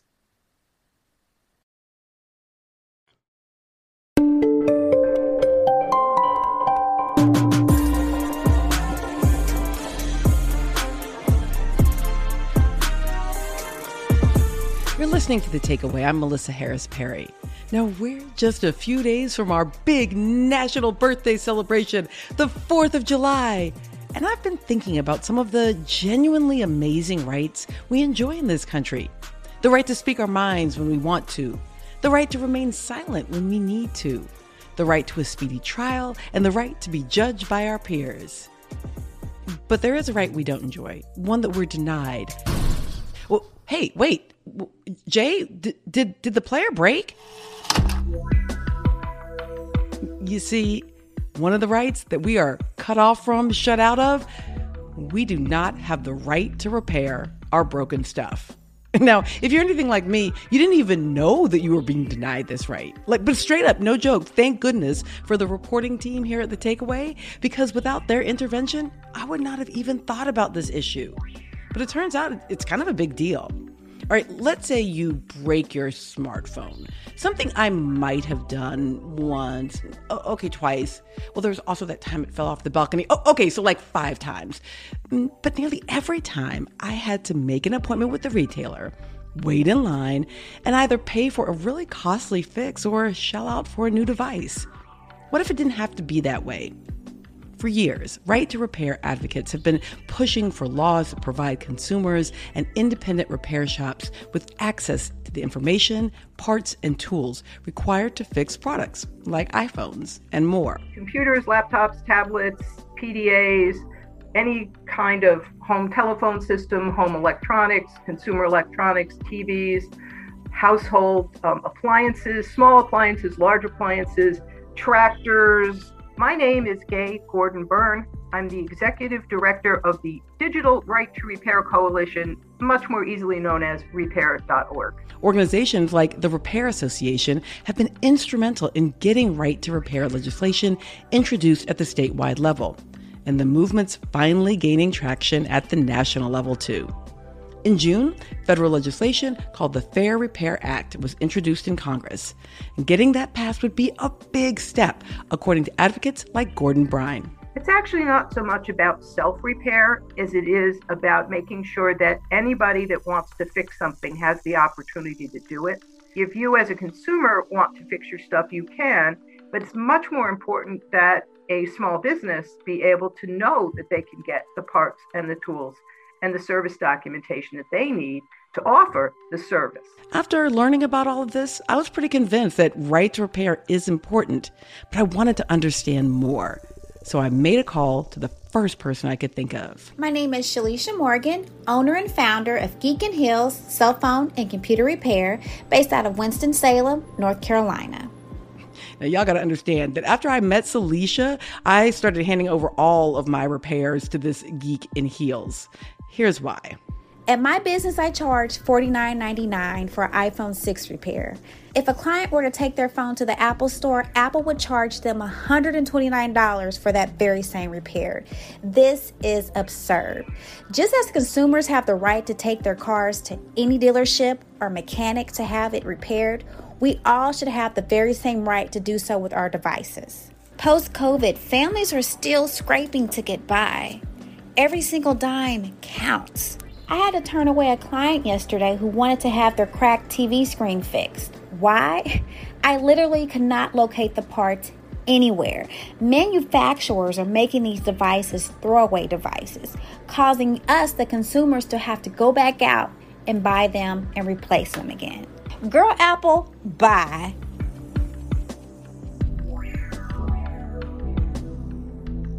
We've been talking about the right to repair movement in the U.S., and I have Matthew Gault, staff writer at Vice's Motherboard, with me. Good morning, Matthew. Hi, thank you so much. So wonderful to be here. Can you talk a little bit about why there's been an increased interest and momentum surrounding this? Everyone has a cell phone that's broken, that they couldn't get repaired. Everyone's broken a laptop. And then over the course of the pandemic, I think we all came to rely so heavily on this stuff. So many people working from home, buying new computers. Inevitably, people had things break and then couldn't get them repaired.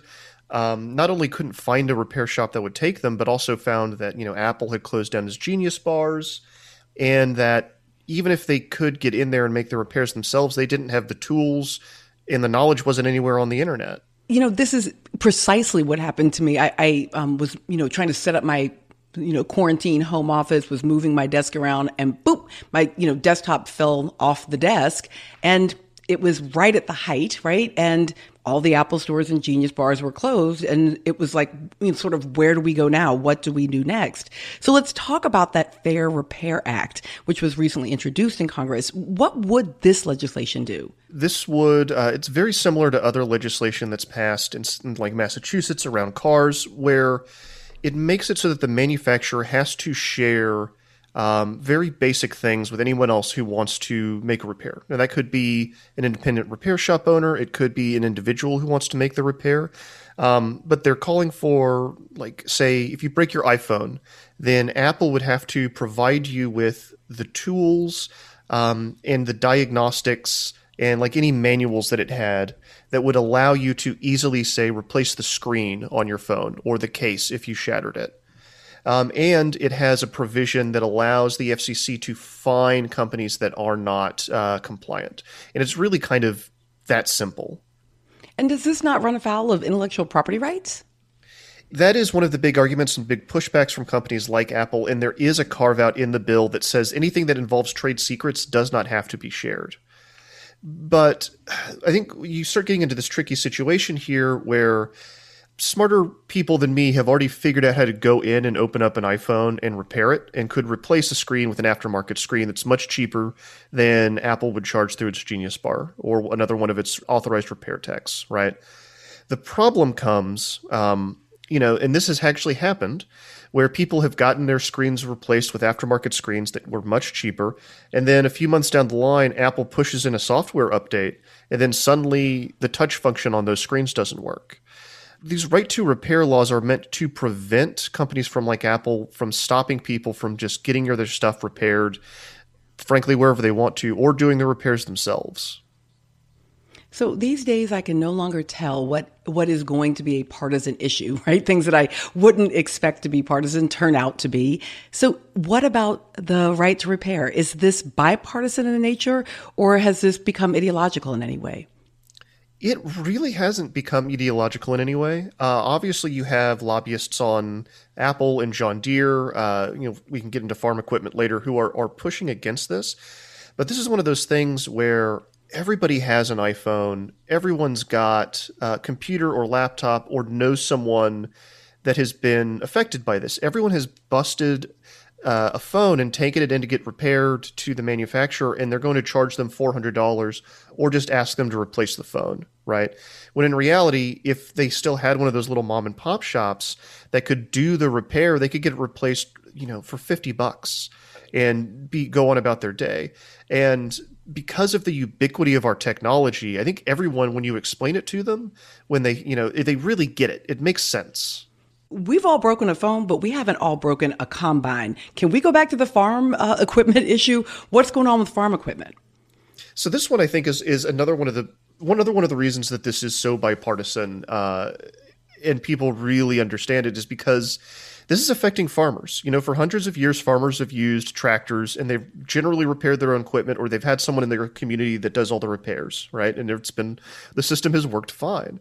Well, as technology has advanced, companies like John Deere's kind of one of the big drivers of this, have added onboard computers and GPS systems and all this fancy tech to the tractors. And the way they work now is if something goes wrong in the computer system of the tractor, it'll start throwing an error code.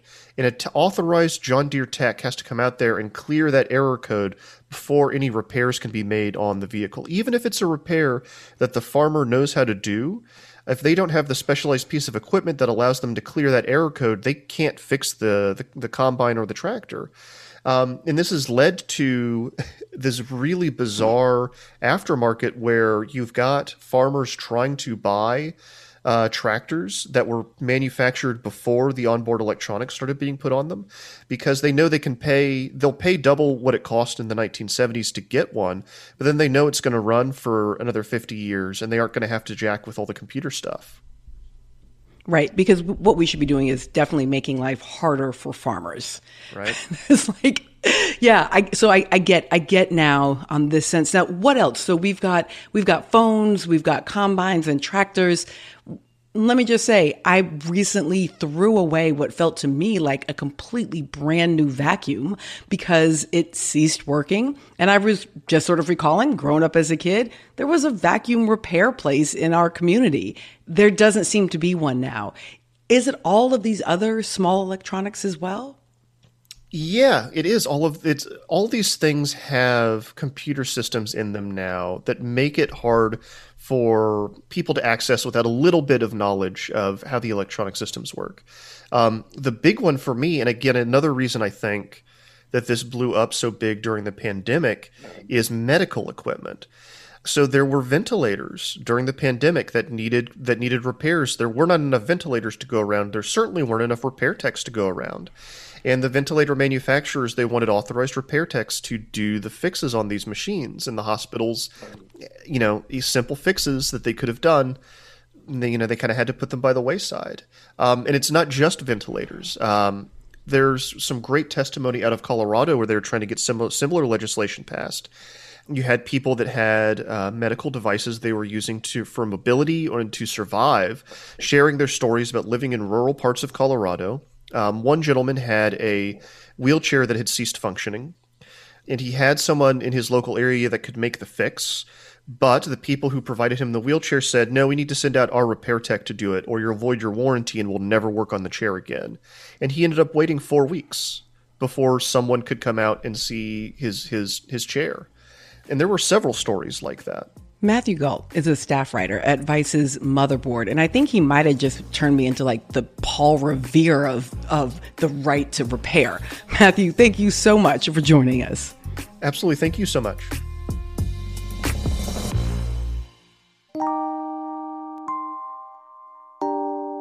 This is The Takeaway. I'm Melissa Harris Perry in for Tanzina Vega.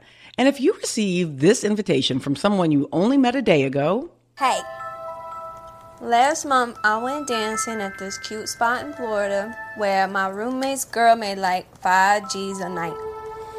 My roommate just told me that he going out there tomorrow, and he asked me if I had any friends that want to make some money, and you the first I thought of. Well, you should probably go ahead and say thanks, but no thanks.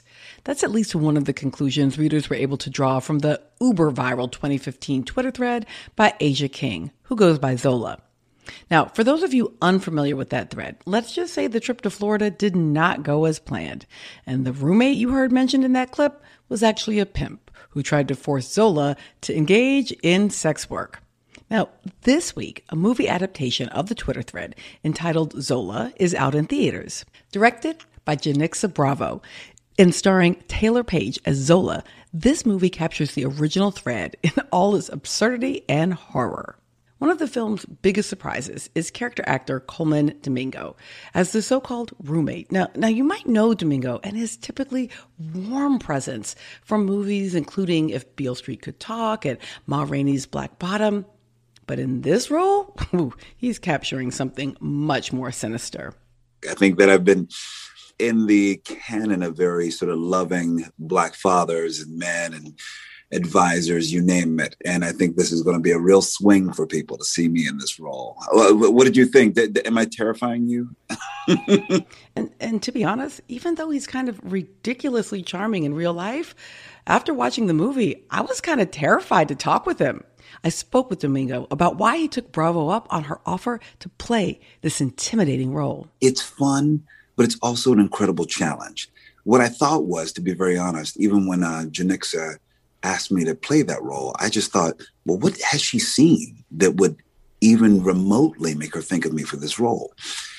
And I guess, I think that she knows that I'm a character actor through and through, but also that I wanted to humanize this character. So I think that was a huge challenge, like to humanize a character that does awful, degrading things especially to women.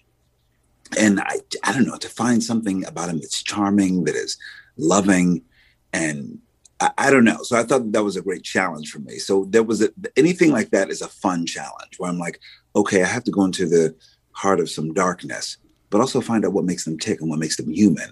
And so that's what I thought the undertaking was. So I don't know. I wanted to find out what was his dreams. What did he want? Once I found out he was also Nigerian, I was like, oh, okay, I can look at it from the point of view as an immigrant story. And maybe this is what he has to have agency in the world. And he wants what everyone else wants. This is just his access point. He has no other way of attaining the American dream, but he wants it like everyone else. So that's the only way to make him human. And because otherwise, if I judged him from the outside or as he is in the story or as pretty much he was as a human being, I would think not the best things about him. But I can see your point about the access into his humanity through the immigrant story, because it's the moment when he asks everyone to say his name and ensures that his name is said and is said well and is said right. And I thought, you helped me to see what's in that moment. Yeah. Absolutely. I think he wants to be acknowledged. He wants what everyone else wants. And he's like, I'm sure he said, I've told you my name before again and again, and no one can ever say it. Think about that. I know that I'm always very particular about how people always put an E in my name. And I'm just like, that's not my name. And that's, not to sound like, Tina Turner, where you're like, all I have is my name,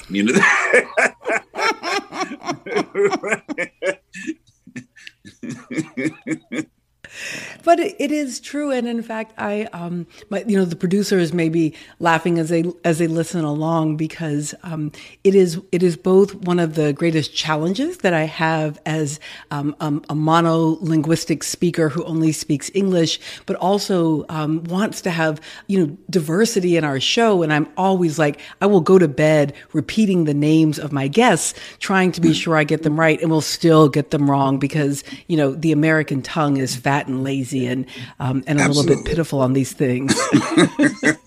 You said it. That's the truth. Well, it's like we don't usually have to think about it. I mean, we're dealing with Bobs and Michaels and Johns. We don't have to really deal with, I personally, when I went to Amsterdam for the first time, I was so confused just even looking at, names of streets. I was like, okay, because we don't usually have that in our language, so I get it. I'm a lazy American too. So talk to me about, because one of the places that can be most lazy is Hollywood, particularly in its representation of Black folk. So talk to me about what you are looking for in a script, in a character. Oh, well, what a wonderful question. I think I'm always just looking at complexity. I wanted to look at a character that is flawed. They don't have to be just and good people. I think that people are very complex. And I think one minute they say one thing and then they mean another. I'm looking for complexity, especially when it comes to the canon of African-American men that I've played or will play. I never want to do this sort of the easy version of it. You can see that pretty quickly in a script. And the blessing is I've been on this show, Fear the Walking Dead, for 7 seasons now. And my showrunners really listen to me because they know that I'm just really trying to look at the complexities of a character and for him to never be monolithic, for him to be daring and to not just be, a morally genuine, loving, kind person. I'm like, there's all shades of gray. And don't be afraid of that because I'm African-American. But lean into the complexities of a man. So I'm always just looking for that with any script, to be honest. And with any script that I look for something that'll scare me, to be honest. Something that I have not played before, something that I think will change me, will also move me, and help me see someone else's point of view. That's what's interesting to me. Instead of sort of like a rehashing. You can see it pretty quickly when you see a rehashing of something that they want. For a minute, I honestly thought that people were trying to turn me into, not to say anything against this wonderful, wonderful, legendary actor, but, sort of that voice of God, that Morgan Freeman. People get obsessed with that. You have a great voice, Coleman. You're a soothing presence. You're, in a way, sometimes I feel like non-threatening. Yeah. You know what I mean? Mm-hmm. And I think that, and so I sort of push against that and sort of make choices to make sure that they're a very complex human being, Well, Zola will help with you being non-threatening. I think that will assist. It's a good, gentle assist. I think that's great. I think especially I think a character like X, I think in the hands of another actor sometimes could have just been set up as a trope. He could just, you can just get obsessed with being the villain and playing all the dark notes of this character and not humanizing him. And I thought that's, I've seen those tropes of, pimps and thugs and hood dudes who are just trying to get by and make some money and do terrible things. But I thought there's more notes to that. And I think that will shine a light on who we are as human beings and make sure that we're more, we can see each other. I can see something of myself in X. And I think any brother who thinks, I have nothing to do with this guy, you can see that he has wants and needs like anybody else. Can you say a little bit more? I was intrigued when you said, my showrunners listen to me. Last week, we had a conversation about Hollywood and about writers' rooms and about how frequently folks are actually not listened to, are ignored, or are, just put into a single category. You've been on the show for a while. Did that listening happen over time, or is that kind of the culture of that space? You know what? I think our showrunners, I've been very blessed with, it started out with Dave Erickson, who really wrote to my strengths. He created this character. Specifically, I don't think that he was meant for an African-American actor. He seemed like he was straight out of Shakespeare. He was like Richard III, and I love language. And I just sort of came in with that love and passion for it. And then he wrote towards me in many ways. I think a good, smart showrunner will see, we'll get to know their cast and see where their strengths are and where their weaknesses are and sort of write towards or challenge those things. And so in every single way, in shape and form, I wanted to make sure that they knew that, yes, Victor Strand is a character that may not specifically have been written as a Black man, but I am a Black man. And his Blackness will have to be a part of it in some way. I know that, to be very honest, I know even like in season 6, my wardrobe supervisor started to notice that my character, I would sort of like bring his hat to the side just a little bit at times. I said, well, that's the way he wears his hat. It's not just straight up on his head. I said, he's making a statement about his identity. So he cocks it a little to his side. His roots are from the East Coast and from, urban America. And I'm like, we need to see some of that sometimes. And they're not afraid of it, which is great. I think I'm sure they don't lean into it in the beginning, but I sort of have to do my work and sort of like be a collaborator in that way. And I think as long as there's a forum where you can, speak your truth and question the process. And my showrunners have been very open. I mean, they hand me the pen at times, say, what do you think it is? I said, well, I think he has to say this and it has to be about that. And they listen and they incorporate my notes and thoughts. And I think that's what my responsibility is as an actor as well. I come from the theater, so it means you give over everything. I don't need writing credit. I don't need any sort of credits. I'm like, what it is, we're trying to make the sausage together. You know what I mean? And we need everyone's hands on deck. So I've been listened to, which is great. But also I think I even teach this. I know how to raise a question or collaborate without it feeling like I'm imposing. I feel like they know that I'm coming from a place of love and generosity, and I'm just trying to make it the best that it can be. And they hear it as such, The people who don't hear it, I think, have some ego issues. And luckily I haven't had that on my set,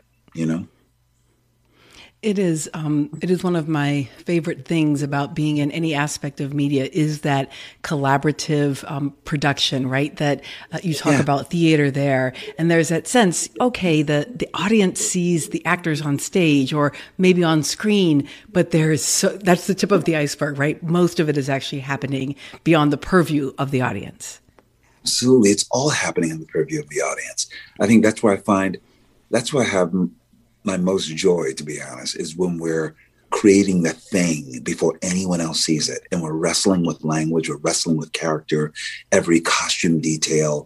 You're giving up, you give over everything to it without wanting credit for it, because you're like, it doesn't matter to me who came up with that moment or that idea.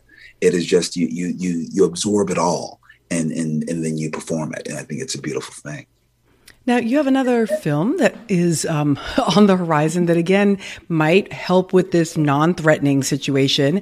You're starring in the upcoming Candyman movie. Can you talk to me a little bit about this? I can. A recent trailer just came out, and I think it's phenomenal because it really centers on the story of Candyman. And you can tell with my voiceover that my character sort of... I don't know, he's sort of like, holding up the story and the legend of Candyman. So my character was written for me by Jordan Peele. And he wanted me to be this neighborhood guy who who holds the trauma of the neighborhood in some way. I think he's just raising questions of of gentrification, of people coming in and not understanding all the things that have went down in the neighborhood. And basically sort of saying, you can come. I know this location is sexy and wonderful and you want it now, but you can't just have the location without having the trauma as well. That's important for gentrification. I think that's what he's saying. So I think that's saying something without saying everything, but I think that's sort of the impulse of my character. I find Jordan Peele's mind, at least as it's presented through his films, to be brilliant and completely terrifying. And I'm wondering about, you've had this opportunity to work with really eclectic Black directors, some of the best in the business. Tell me a little bit about what those collaborations have been like for you. You know what they are? They are really, I'm just thinking, the moment you said that, I thought of Janixa Bravo. Nia DaCosta, these people who are saying, Coleman, we want what you bring and we want you to help challenge this as well. And they're not afraid of my mind as well. Because when I come onto any project, people know that you're going to get a dramaturg, you're going to get a full collaborator. I'm not just going to hit my marks and just say the lines, but I'm going to help question and wrestle with this to make it the best that it can be. I'm going to use every skill that I have because that's what I've always believed that's what was required. So I think, I don't know, it feels like you can make some magic and you feel like you can challenge the way we're represented on film. That's what I think. I get that with, even like, with more senior directors like George C. Wolfe.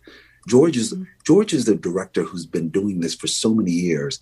But when I tell you, he gets down on the floor and he's sort of playing with clay, and he's always willing to challenge and wrestle and really, elevate, but also not be afraid to be guttural with our experience as well. That we are all things.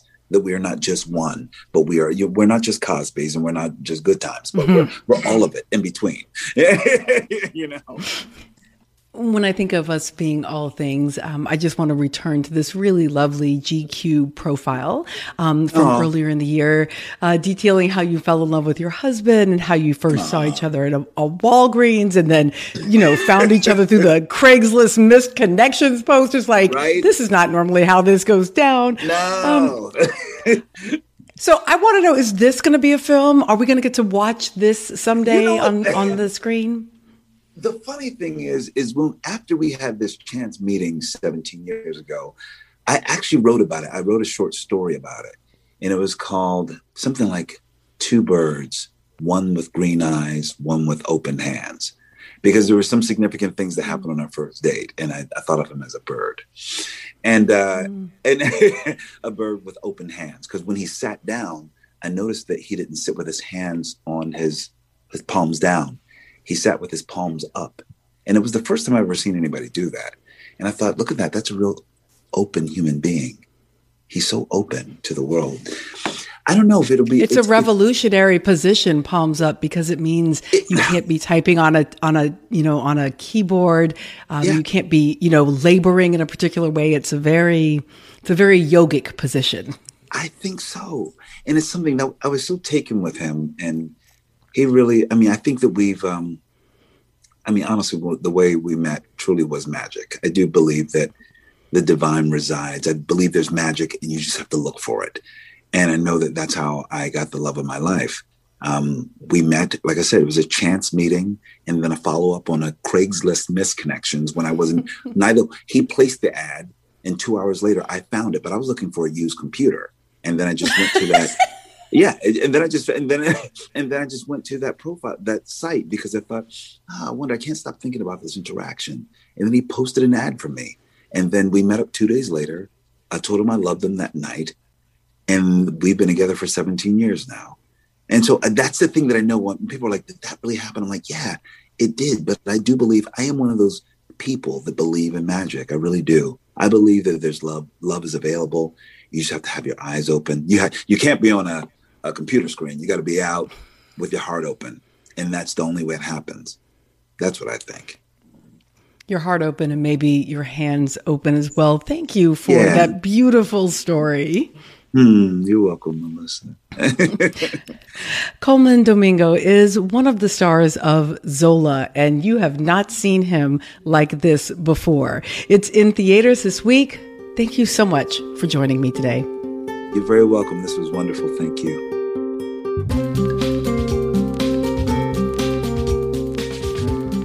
Okay, that's the show, y'all. It's not quite the weekend, so be sure to tune back in tomorrow for more with me. And of course, call us with your show ideas and suggestions.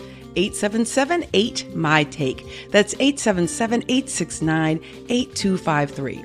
Or send us a tweet at The Takeaway. Thanks so much for listening. I'm Melissa Harris Perry, in for Tanzina Vega, and this is The Takeaway.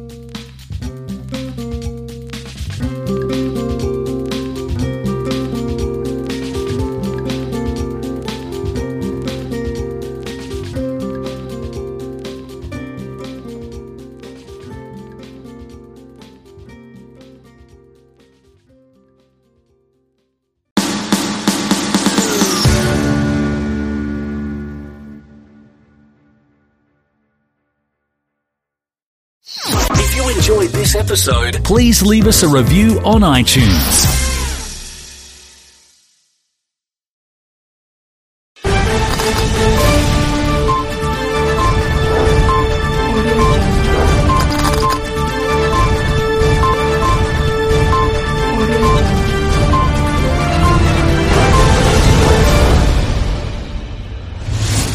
This episode is brought to you by Progressive, home of the Name Your Price tool. You say how much you want to pay for car insurance, and they'll show you coverage options that fit your budget. It's easy to start a quote. Just visit Progressive.com. Progressive Casualty Insurance Company and Affiliates. Price and coverage match limited by state law. Listener supported. WNYC Studios.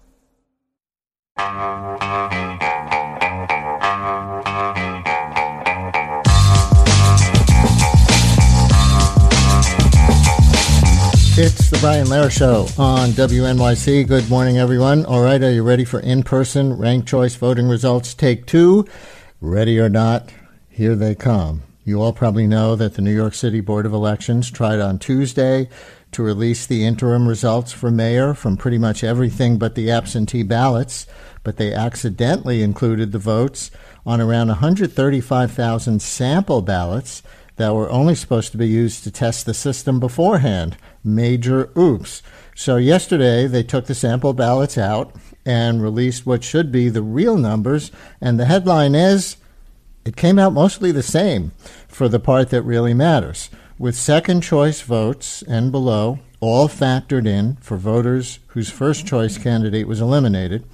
Catherine Garcia has almost caught up to Eric Adams. Out of around 800,000 in-person votes cast, Adams leads by only around 15,000. Another way to put that is he leads by 2 percentage points, 51 to 49. There are about 130,000 absentee ballots, which will get counted next, so it could still go either way. But here's an important difference between the real results and the sample ballot ones. It could still be Maya Wiley and not Catherine Garcia who makes it to that final round calculation versus Eric Adams, because Garcia barely beat Wiley for second place, and the absentee ballots could still change that. So there is definitely some ranked choice voting math to explain this morning. If we are smarter than a fifth grader, we can do it. And there is also the question of what to do about Board of Elections incompetence. People who've gone to grad school haven't been able to figure that one out yet. So with me for this is WNYC senior political reporter Bridget Bergen, who I will say is smarter than a PhD when it comes to this stuff. Good morning, Bridget. Here we go again. Good morning, Brian. Let's do it.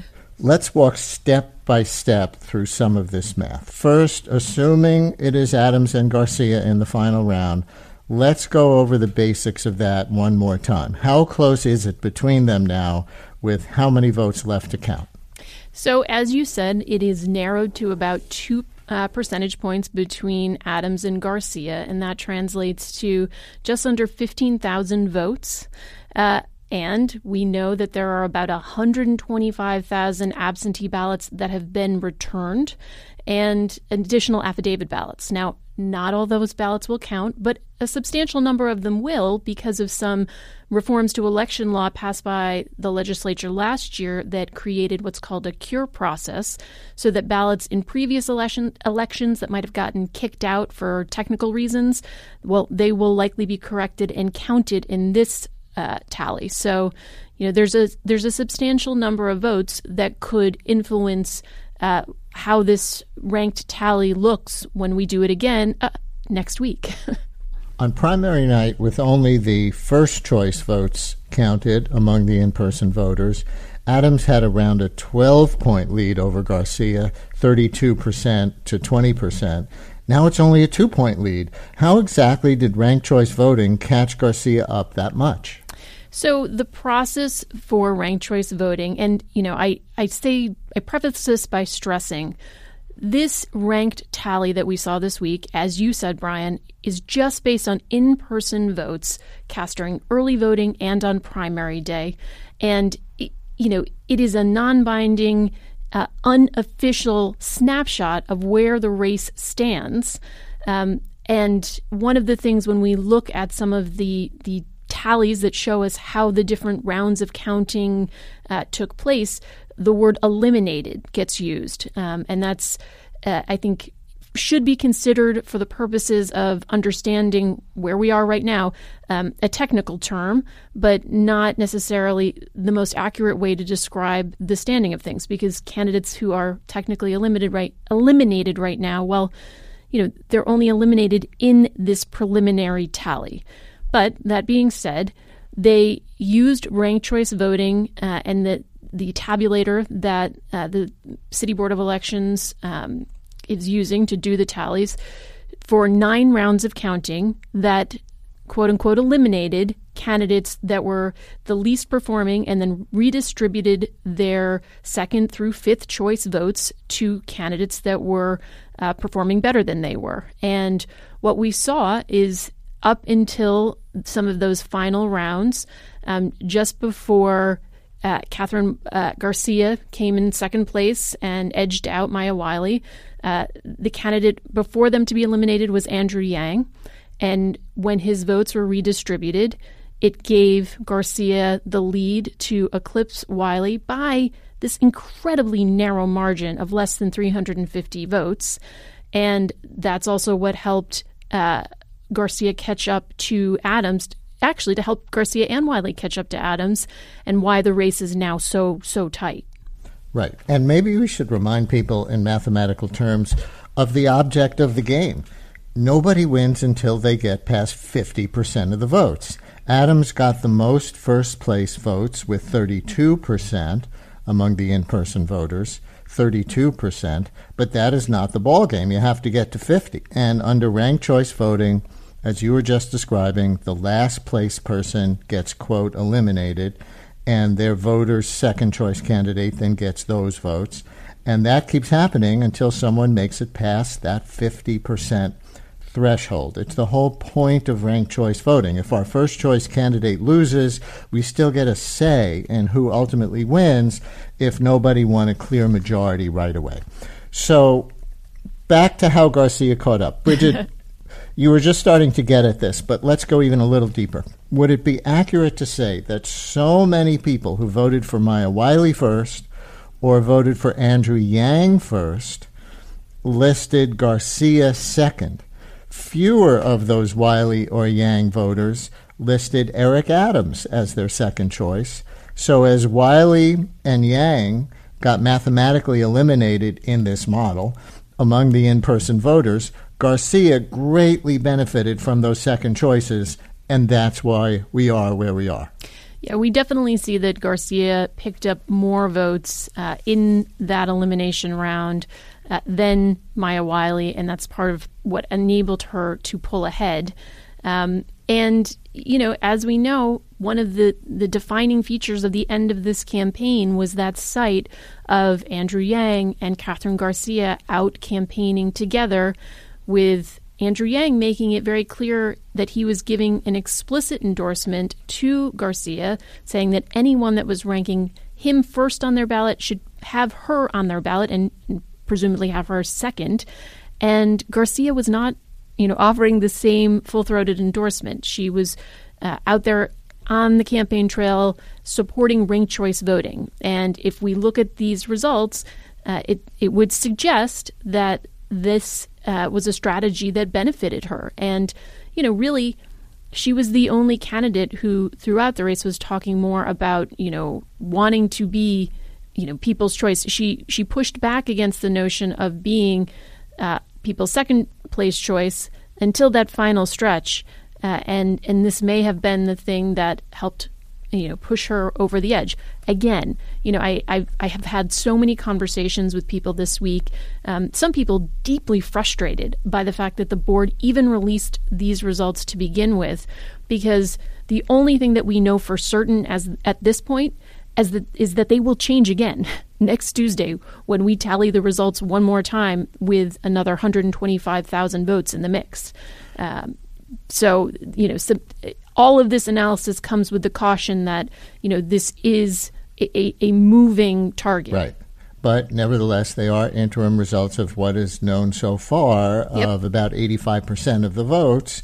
So it indicates what the parameters are for what remains to be counted. So listeners, if you have any questions about the mayoral election as it stands for Bridget Bergen, 646-435-7280, 646-435-7280, or about the Board of Elections dysfunction, which we'll get to, you can call in or tweet at Brian Lehrer. All right, Bridget, so that had some math to it, everything we've done so far, but was fairly comprehensible, I think.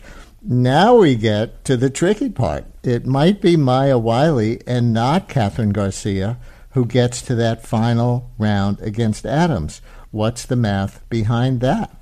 Well, as we've been talking about, you've got those 125,000 absentee ballots, and depending on where those ballots are coming from and who those voters supported, we could see these tallies shift again. It's such a narrow margin with less than 350 votes between Catherine Garcia and Maya Wiley. The other part of this, the sort of part we want to say quietly so that, perhaps we finish this election at some point, is the wild card of potential legal challenges. And one of the things that we know so far is that both the campaigns for Eric Adams and Catherine Garcia filed preliminary lawsuits that preserve their right to challenge the counting. There is a deadline to do that initial step of tomorrow. And so they have made clear that they will be watching this counting very closely. And if it comes to the point where they are objecting to votes from for a certain reason, they have the ability to do that. When I reached out to Maya Wiley's campaign with the same question, were they planning to file that? They didn't have a comment for me at the time. We know that she is actually doing her first press avail since last week.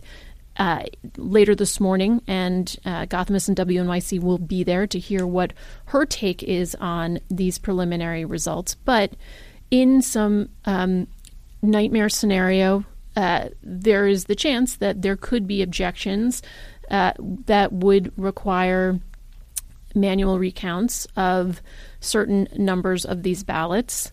We saw that certainly during last summer's primary election when the results weren't certified until sometime in August. But, we're not at that point yet, Brian. But that is among the possibilities that could change the outcome and make for a very long summer. Yeah. So with ranked choice voting, does any degree of closeness in the final result trigger an automatic recount? And would anything make the Board of Elections have to do all that by hand, which could be a galaxy-sized nightmare? Oh, that is just such a thought to behold, Brian. I was actually just emailing and going back and forth with election law attorney Jerry Goldfeder before I came on this morning, who has drafted a letter and is of the opinion that the board does need to consider the way they would trigger a manual recount in this ranked choice voting process. Normally, if the margin between the final candidates is less than 0.5%, that is what would trigger the full manual recount. As you, I'm sure, remember, we saw that not too long ago in the Queens District Attorney primary. Yep. Jerry Goldfeder was also a part of that process, representing Tiffany Caban. But not ranked choice voting. But not ranked choice. But so his argument, though, which is an interesting one, is that if you are eliminating candidates where there is a margin that is that close, that potentially should there be a manual recount triggered at an earlier round to ensure that someone is not being eliminated prematurely who shouldn't be. Right. So that's where it could come into play between Wiley and Garcia for who finishes second before they go on to the final ranked choice round against Eric Adams. So what did Goldfeder say about that? Would there be a recount between Wiley and Garcia for second place if it stays this close? Well, Jerry, if you're listening, I look forward to talking to you later since we've been emailing about it. But my understanding of his position is that he thinks the board does need to consider instituting manual recounts earlier in the ranked elimination process. And so that could mean potentially having manual recounts before we get to the final rounds, that, at an earlier elimination round, if that margin is very close, that there should be more of a manual recount. So you could, if you sort of play that out, you could imagine how that could take quite a bit of time. We'll have the Labor Day ranked choice voting results party, maybe, in that scenario. Mitchell in the Bronx, you're on WNYC with our senior political reporter, Bridget Bergen. Hi, Mitchell. Hi, Brian. I would just like to actually respond and say that I've noticed that the coverage for Meyer isn't actually being given the same amount as Ms. Garcia, and that really the three people that are actually in this tally, besides the 5 that dropped out, really it should be, the coverage should be stating that Meyer is really in second place, as close to Garcia as anyone. Right. Well, she's not in second place; she's in third place. But I agree with your larger point, and I think we're doing that here. We're explaining just how close they are, and that Maya Wiley, in fact, might wind up as the second place candidate before the final round. All right. Thank you very much. I guess maybe that was a satisfying answer to him because he didn't say anything. And really, this part, to linger on that for a second, because Mitchell is right about Wiley being so close that it should be, the headlines, instead of saying Adams and Garcia, it should say Adams and Garcia or Wiley. Yeah, I mean, I think that is why some people really have raised objections about whether or not the board should have been, or how the board should have been releasing these interim tallies, which, as we've been saying, are these snapshots in time, but you could argue even the snapshot is out of focus because you don't have the full pool of eligible ballots to do the ranking. There was a debate among the elections officials about when and what they would release. One of the things, this is the first citywide race with ranked choice voting, but we did have 3 special elections, 2 of which went through ranked choice voting. And, even candidates in those races criticized the fact that the ranked choice process didn't start until all of the eligible ballots were in. And that piece of it has nothing to do with ranked choice voting. That has to do with reforms made to our election law to ensure that all eligible absentee ballots are counted. But in those particular instances, in those special elections, they did a manual ranked choice voting tally, and that was because the State Board of Elections was still testing and certifying the software that we used for this ranked choice tally. But the board was criticized for not releasing additional information sooner. There were others who thought that the board should have been releasing what's called the cast vote record as soon as, potentially the Friday after the primary, so that other organizations, media outlets, campaigns could take, the election results as they stood at that point in time. So in this case, the in-person results, and run them through the tabulator themselves and, check the math, basically, of the Board of Elections. Unfortunately, if what they had released this week contained the error that was uncovered and forced them to retract that initial round of results, I don't know if anyone else would have caught it sooner. So this is a new process, and I think there's a lot of figuring out about what is the best way to do something on this scale. Absolutely. Well, let's talk about those absentee ballots. Around 100, you said 125,000 voters, or around 14% of the total vote. Those are big enough numbers to make a difference in a close race. And I saw that they already announced what boroughs and what election districts the absentee ballots came from. And we know who won among the in-person voters in each district, I believe. So can we predict fairly well who the absentee votes will benefit and by how much?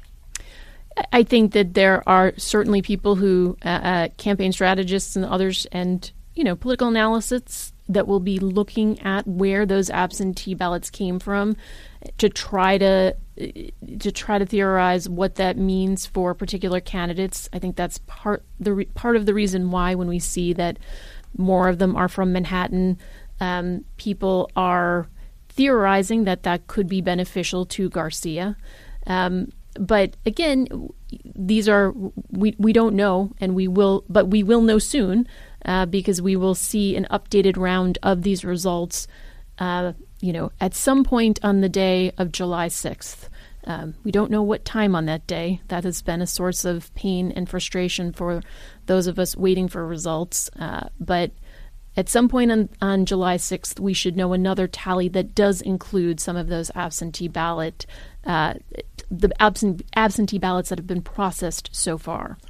We don't know what time on July 6th. So you're telling me, I don't know if I should book you for the show for the morning of July 6th or wait till the morning of July 7th. I think July 7th is probably a good idea. It might have to be both. Peter in Manhattan, you're on WNYC with Bridget Bergen. Hi, Peter. Thanks for taking my call. So what I was wondering is if the it's not going to come this way, but if the 125,000 split exactly the way the Manhattan vote split, would that be enough for Catherine Garcia to surpass Eric Adams? That's an excellent question, Peter, and I haven't done the math to be able to give you a fair answer on that. I'm pulling up the tallies now to see if I can eyeball it. But I think that one of the things that we do know is that that Catherine Garcia did extremely well in Manhattan.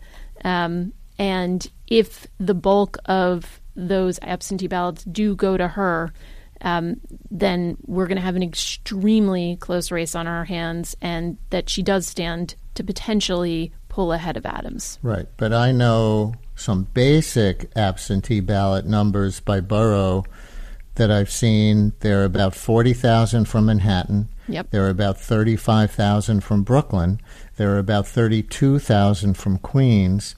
There are about 13,000 from the Bronx and about 7,000 from Staten Island. So what does this mean? Well, if Manhattan is Garcia country, mm-hmm. and there are about 40,000 absentee ballots from there, but Brooklyn and the Bronx were so heavily Adams country, yep. Well, 35% plus 13%, that's 48%. That's almost half the absentee ballots come from Brooklyn and the Bronx combined, compared to about 40% from Manhattan. I think Queens also, we should say, is probably Adams country, mm-hmm. because the turnout in Southeast Queens, which he won by a lot, was so big. So my initial guess is that the absentee ballot should benefit Eric Adams, but of course we don't know. Yeah, and I think to really answer that, you have to go a little deeper and see where in the boroughs those absentee ballots came from, because that will tell you also more about who is submitting those ballots.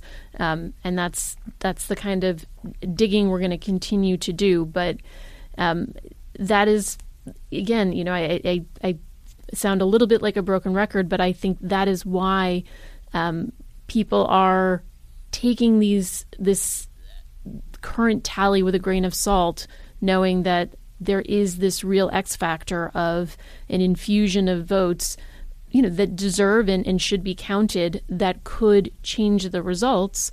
And just because those results change doesn't mean nothing is wrong with that. It just means that we're continuing the counting process.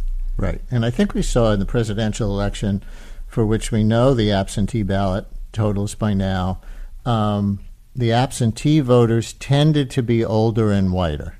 Well, older benefits Adams in general, certainly compared to Wiley, and whiter benefits Garcia. So those two may cancel each other out. We don't know, but those are some of the trends. I also saw a stat, Bridget, that people would find interesting, I think, that shows how much absentee balloting exploded this year compared to the last mayoral election or mayoral primary, which I think was about 25,000 absentee ballots pre-COVID. Now, 125,000 absentee ballots. So that's a lot more people voting absentee. Oh, absolutely. I mean, we are definitely seeing the impact of this, post-pandemic election time where there were changes made to expand access to absentee ballots during the pandemic, and a realization among people that perhaps this change was one that we should make getting absentee ballots easier.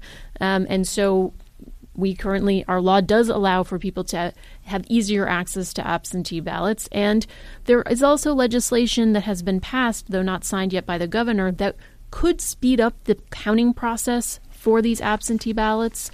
And that, I think, probably would help people better understand which part of this process is delayed because of the state laws around absentee ballot counting versus what is a ranked choice voting implication, and that clearly will not have any impact on this current election, but potentially is a sign of hope for the future about how at least this piece of the process could be a little bit faster. All right, on to the Board of Elections debacle in our remaining minutes. Mm-hmm. First, do you see any reason to believe the new version of the count is inaccurate in any way? There are those, including Donald Trump, who would like people to disbelieve anything that comes out now. I think that the board, they put out their statement acknowledging that they had made this error, that it was an egregious mistake, apologizing. I think at this point that they have made certain that the numbers that they're releasing are accurate. And, the fact that they did catch this mistake during what is this interim period when we are just releasing unofficial results actually is a sign that this is a slightly hopeful sign. It's not at the end of the process. It's sowing tremendous confusion and definitely builds on a series of missteps from this agency over a period of time, which you and I have talked a lot about. Right. But I think the fact that they caught this and that they acknowledged it, that they corrected it, and that we have new numbers to work with, at least that much is a good thing. But there are bigger problems here. There are, structural issues with this agency. And one of the bigger challenges is, we have these types of conversations after elections, unfortunately, far too often. And there's a lot of energy and, seeming momentum towards making some changes until you get to the point of actually, doing what needs to be done to reimagine this agency. There is legislation that has been proposed by State Senator Liz Krueger and Assembly Member Neely Rozek that would make some changes that could help professionalize the agency, really delineating the powers between what the commissioners are deciding versus what a new co-executive director structure would decide, and who gets to appoint those executive directors and the accountability there. Also ensuring that these people who are working at the agency are required to be trained in election administration.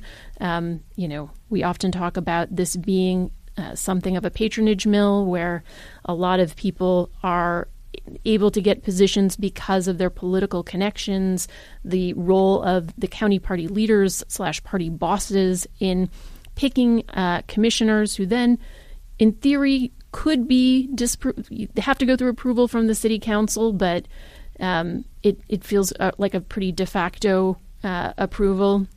So ultimately, to really overhaul the agency, you would have to get into reform of the state constitution. And, we had an opportunity to do reform through a constitutional convention in 2017. A lot of the same people who are supporting and are advocates of ranked choice voting are people who were concerned about the constitutional convention because of, the views that process could get overtaken by people who would, try to take away workers' rights and other protections for the environment that currently exist in the state constitution. But the flip side of that is that's an opportunity, that was a path that is now closed for a certain number of years.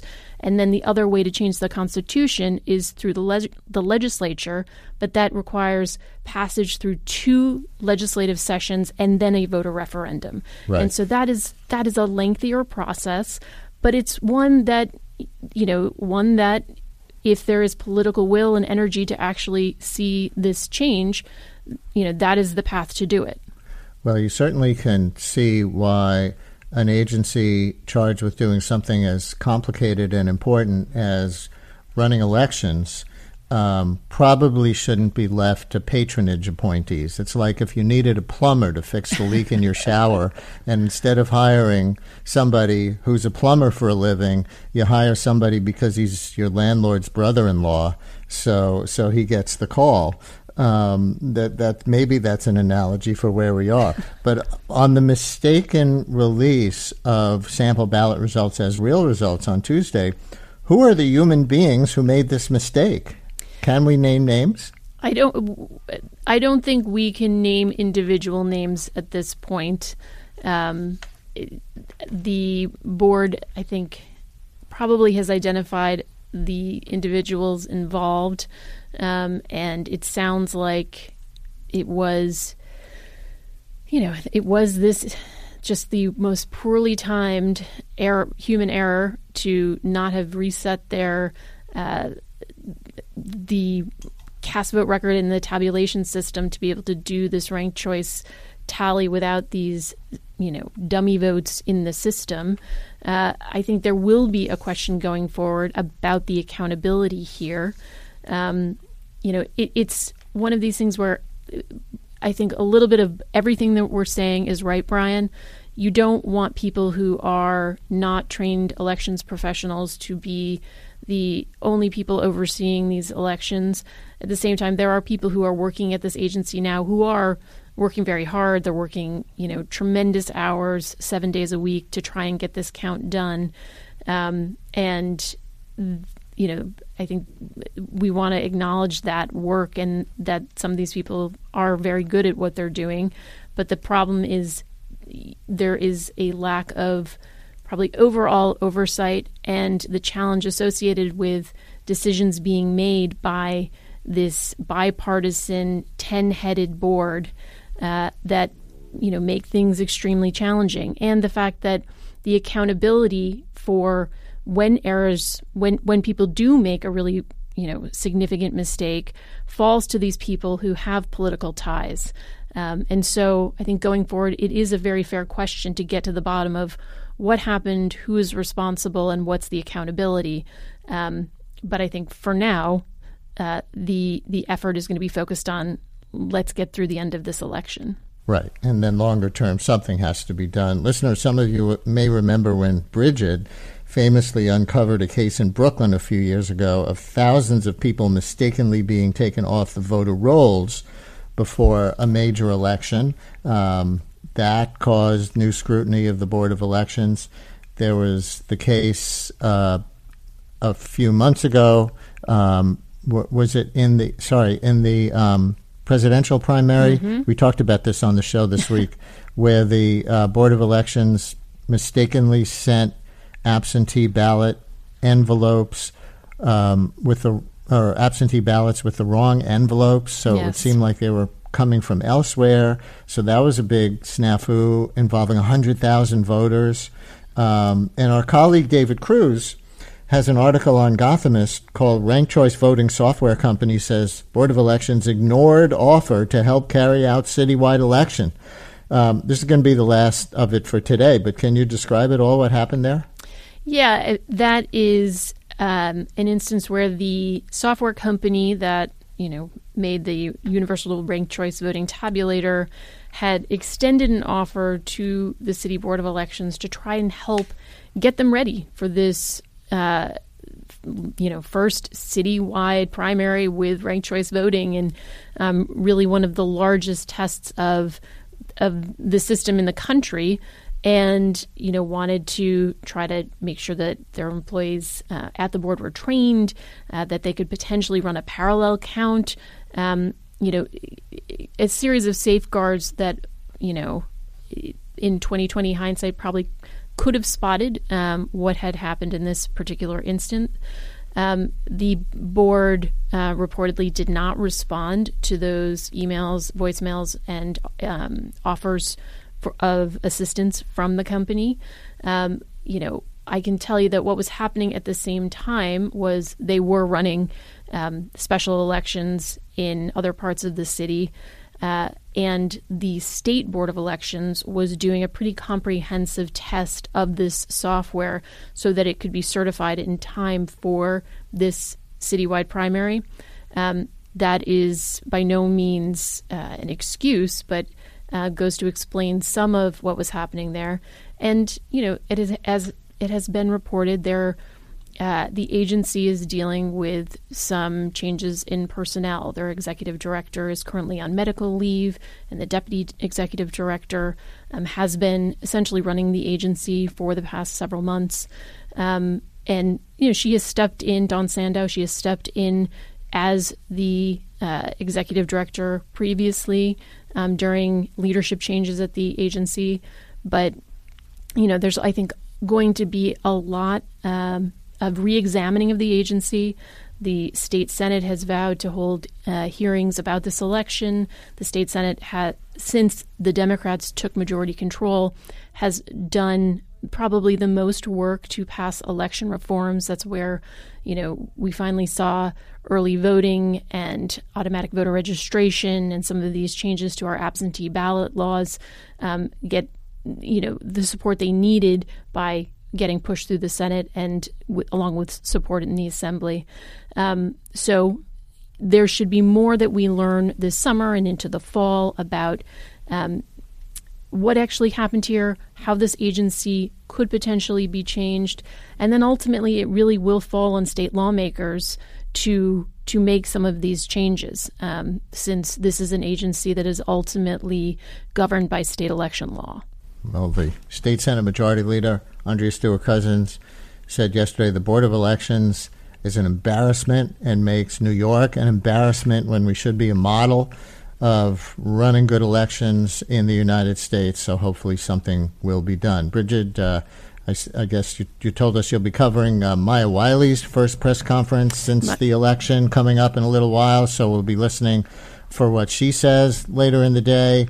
You're reporting on that, and I have a feeling we will talk again before too long, right here. I think we will, and we've got our whole elections team out there doing it. Actually, Liz Kim's going to be there with Maya Wiley today, but we will bring you the latest.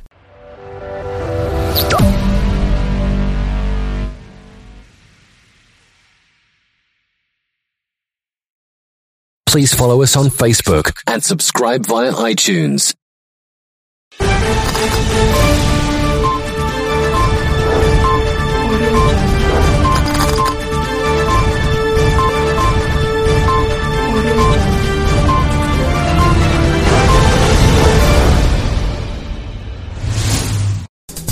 Hey everyone, I'm Ellison Mars. You are watching NBC News Now. Here's what's happening. It's a methodical, very difficult process. As we're removing debris, we're just finding more debris that's just concrete pulverized. It's extremely difficult. Day 6 of the daunting search and rescue in Surfside, Florida, plus details of a letter that warned about growing damage in the condo building just 2 months ago. President Biden heading to Surfside, Florida on Thursday, but today he's in Wisconsin taking his infrastructure pitch to the people. America has always been propelled into the future by landmark national investments. Investments that only the government has the capacity to make. Plus, it's getting hot in here. Dangerous, record-breaking heat stretching from coast to coast. Is there any relief in sight?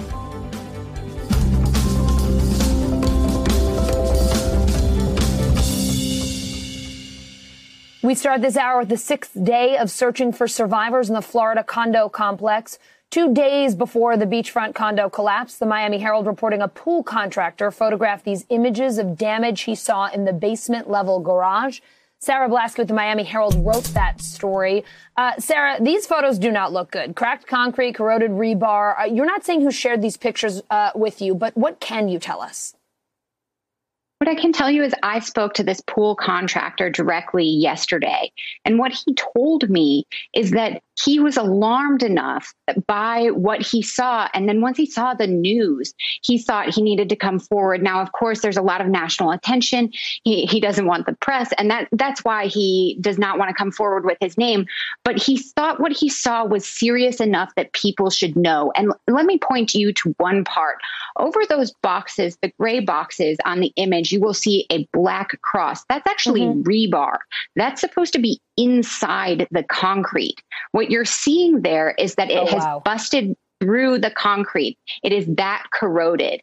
This is a serious level of corrosion that our experts say if it were under the building, it could have caused a collapse. Now, I just want to be clear with your viewers that this part of the building that is photographed here is not under the collapse site. It is off to the southern side of the structure.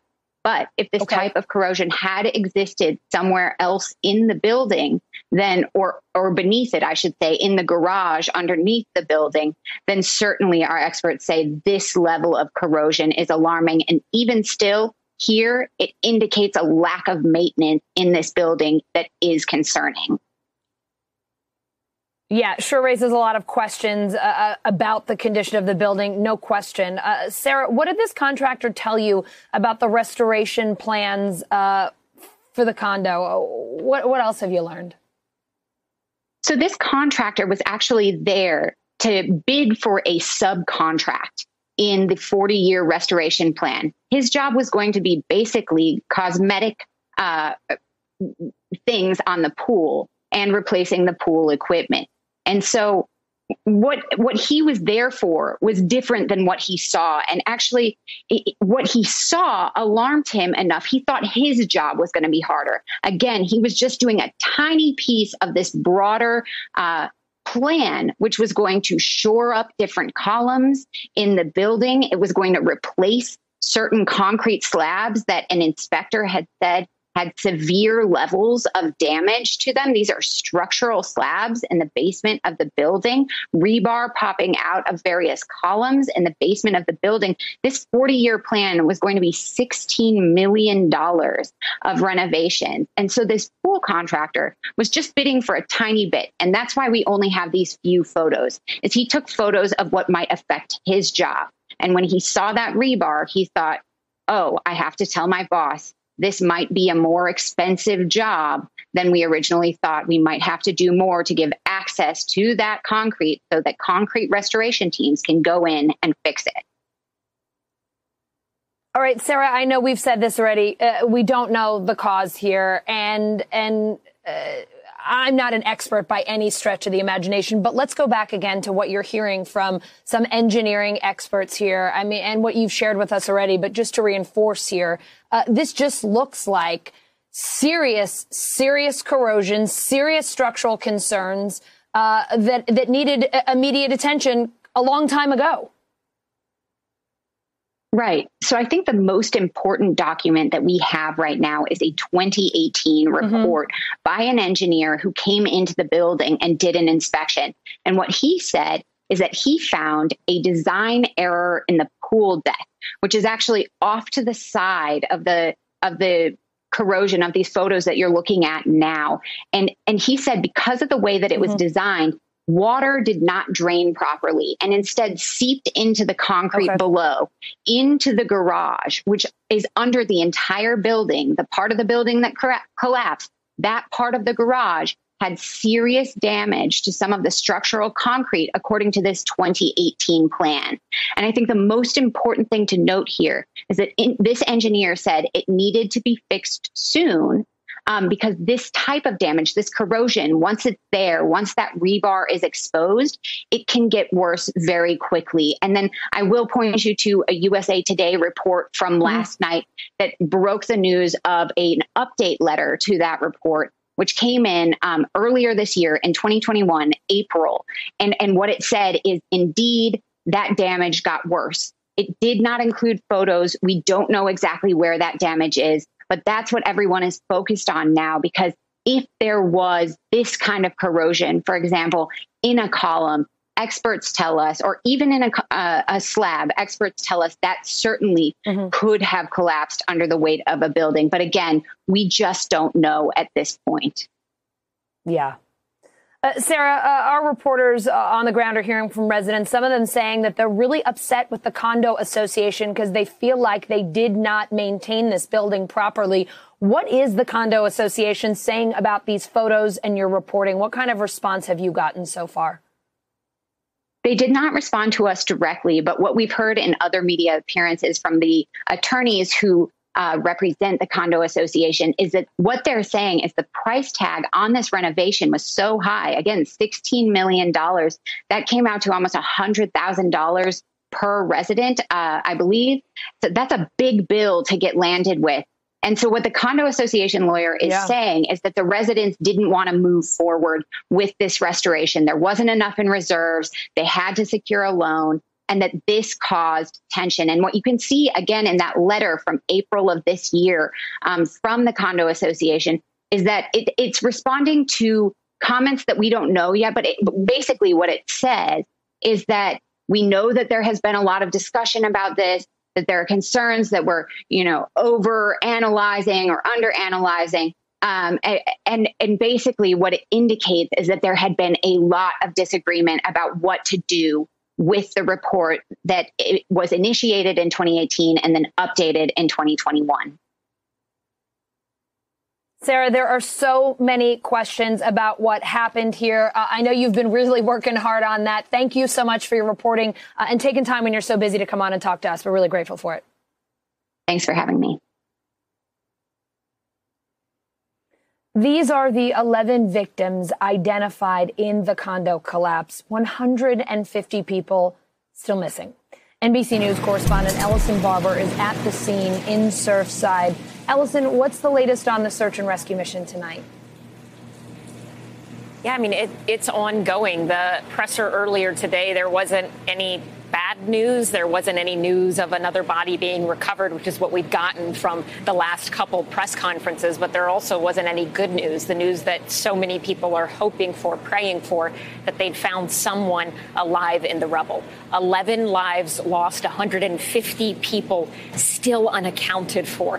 The weather here has been an ongoing challenge for rescuers. It has rained kind of really since this happened. And throughout the day today, there have just been moments of incredibly heavy downpour, thunderstorms, all of that adding to what is already a really challenging endeavor for these rescuers. Rescuers are working 12-hour shifts. And when there's a shift change, you can see them walk off just drenched in sweat, exhausted from all of the work that they are doing. And then another group goes back on, surely just as tired from not long before working a 12-hour shift of their own. There are rescuers, of course, from Miami working every minute of every day. There are also teams that have come here from Mexico and Israel. I spoke to the commander of the Israeli search team, and he says right now they're sort of focused on a particular part of these apartments, at least as best they can. Listen to what he told me.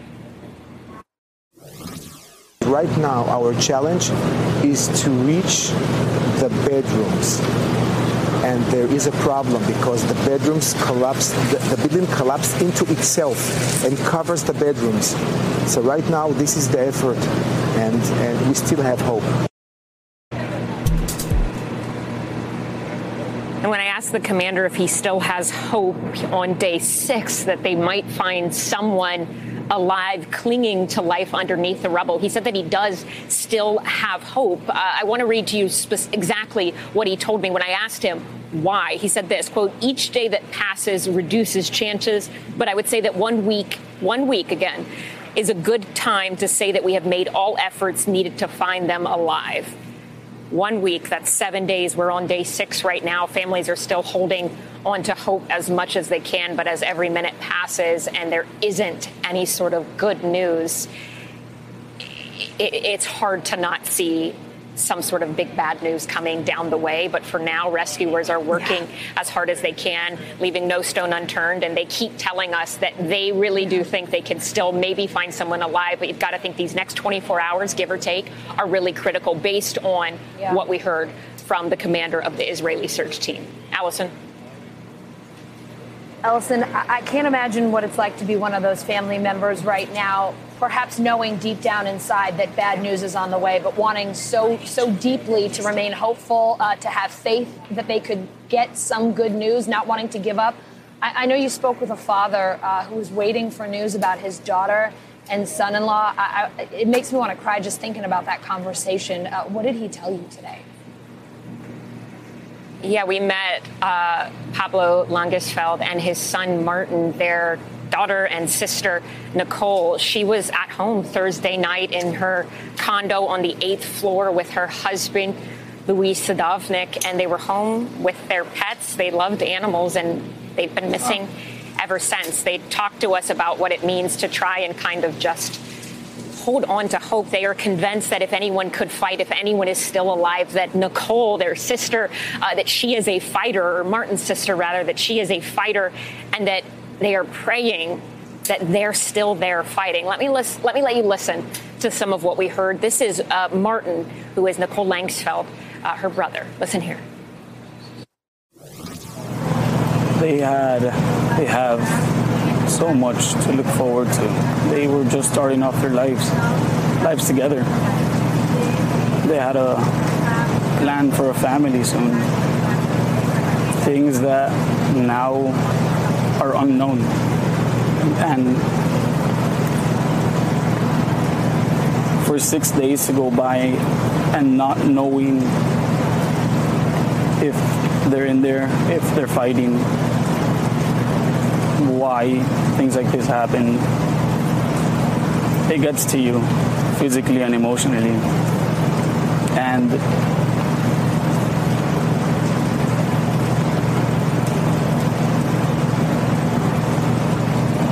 you still have hope?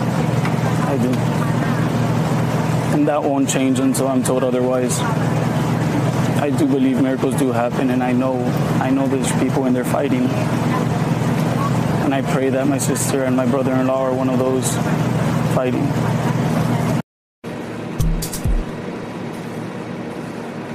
Nicole, her friends and family call her Nikki, and Louise actually just got married. They got married in January because of the pandemic. They just did a small little ceremony and got married at a courthouse. But her dad and her brother say that they were planning to have the bigger wedding, the bigger celebration with all of their friends after the pandemic ended. Instead of celebrating, planning for this very joyous life moment, they are now just praying for a miracle. They visited the site a couple times now, and Martin just told his sister that if she could hear him, to keep fighting. Allison. Oh, Allison, a couple starting their life. You know what a beautiful time that is. I know what a beautiful time that is. It just breaks your heart to think that might have been the end for them. Thank you so much for your reporting today. You got me again. You make me cry all the time. I know it's so difficult for you out there talking to these families and doing this hard work every day. So thank you so much. Thanks, Allison. A major heat wave scorching the U.S., parts of the Pacific Northwest dealing with temperatures 30 to 40 degrees above average. The Northeast also feeling the extreme heat and humidity. Let's bring in NBC News Now correspondent Priscilla Thompson, who is in a sweltering Manhattan tonight. Priscilla, this is the hottest it's been in New York City this year. You look like you're handling it pretty well. As a New Yorker, I can attest that weather like this guarantees two things. You're seeing a lot of sweating and a lot of cursing on those streets. Allison, definitely that. As a Texan, I'm pretty used to the heat, but folks out here it's a little bit of a challenge, it seems to be. The streets are still pretty busy, but if we widen our shot a little bit, you'll see this area near the fountain that is normally full of people during the summer is not as crowded as it normally would be. I will say folks are taking advantage of the ice cream trucks that are out and about. They're sitting down for a few minutes and then they are moving it along because it is very hot out here. It's about 93 degrees right now. Earlier it was 95 degrees and sunny. We've got some clouds that have come in, so I think that has helped out a bit. But guess what? Tomorrow is expected to be even warmer. New York City and the entire tri-state area under a heat advisory until 8 p.m. on Wednesday, at which point we may see some rain start to move in, which could help to cool things off just in time for the holiday weekend. Allison? All right, Priscilla, now that I know that you're from Texas, this explains it, because we're coming after you, and I'm thinking, oh, my God, she's not even schwitzing. She looks so composed. You know how to deal with this. But listen, it's not just there in New York, right? Millions of people from Delaware to Maine under heat emergencies. And we laugh about the heat, but, I mean, it can really be dangerous. What's the plan to keep people safe in this scorching weather?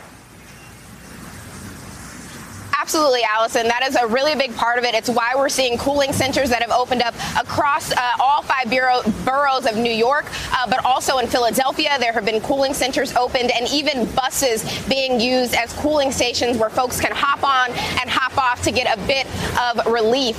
In Boston, they have actually declared an air quality issue in addition to heat advisories because this heat and humidity can really have an impact on folks who are sensitive to those issues. And to take it even further up north, Acadia National Park telling folks not to go to the park, to stay inside. Park rangers responded to a number of heat-related calls yesterday, and they are trying to avoid that. And that is messaging that we're hearing from folks across the board. If you don't have to be outside, try to keep it inside. And if you are outside, definitely drink that water and lather on the sunscreen because it is hot out here. Allison? Yeah, keep it inside if you can, unless you're Priscilla Thompson, who can handle all sorts of weather. You impressed me, my friend. Thank you so much. Thanks, Allison. Now to the Northwest, where a life-threatening heat wave is shattering records. NBC News correspondent Guad Venegas is in Portland, Oregon, where it hit 116 this week. Millions across the Pacific Northwest struggling to find relief from the heat. It's unbelievable. We've been in Portland for over 20 years and we haven't experienced anything like this. Records, some more than a century old, shattering as temperatures soar 30 degrees above average from Oregon to Washington. This TikTok video showing toiletries at almost 100 degrees. In parts of Portland, some public transportation services shutting down Monday. The city streetcar system tweeting photos of power cable damage during the heat riding. In case you're wondering why we're canceling services for the day, here's what the heat is doing to our power cables. At the Oregon Zoo, a family of elephants keeping cool, splashing around in a swimming pool. Further south in Salem, temperature soaring to a record high 117. And in Seattle, 3 consecutive days of triple-digit temperatures for the first time on record. Today, we couldn't get any ice. Everything is completely gone. So we're just coming to the water just to try to stay cool. Heat so high, Amazon turning a company headquarters building into a public cooling center. To North Washington, Interstate 5 shutting down lanes with buckled pavement. Fueling these scorching conditions, what's called a heat dome, a ridge of high pressure acting as a lid, trapping hot air and sending temperatures climbing rapidly, leaving the Northwest facing that extreme heat. It is time to check in with Simone. She's got the latest headlines from NBCnews.com. What's happening? Hey, Allison. Well, we start with this. U.S. home prices soaring at the fastest pace since 2005. Now, that's according to the S&P CoreLogic Case-Shiller Home Price Index that shows numbers increased by nearly 15% in April from the previous year. Economists say prices won't cool off anytime soon.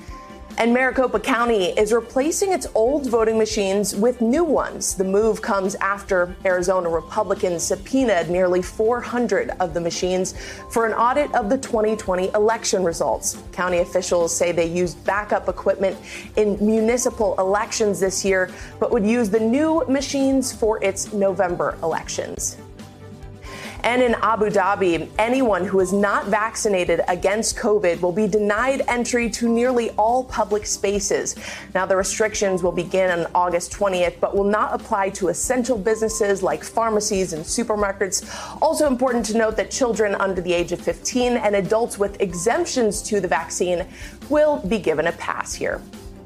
And Brazil's president is sending troops into the Amazon to crack down on illegal logging operations there. The move comes as the country is seeing a surge in deforestation, and it's the third time the Brazilian president has sent troops to the Amazon for this reason.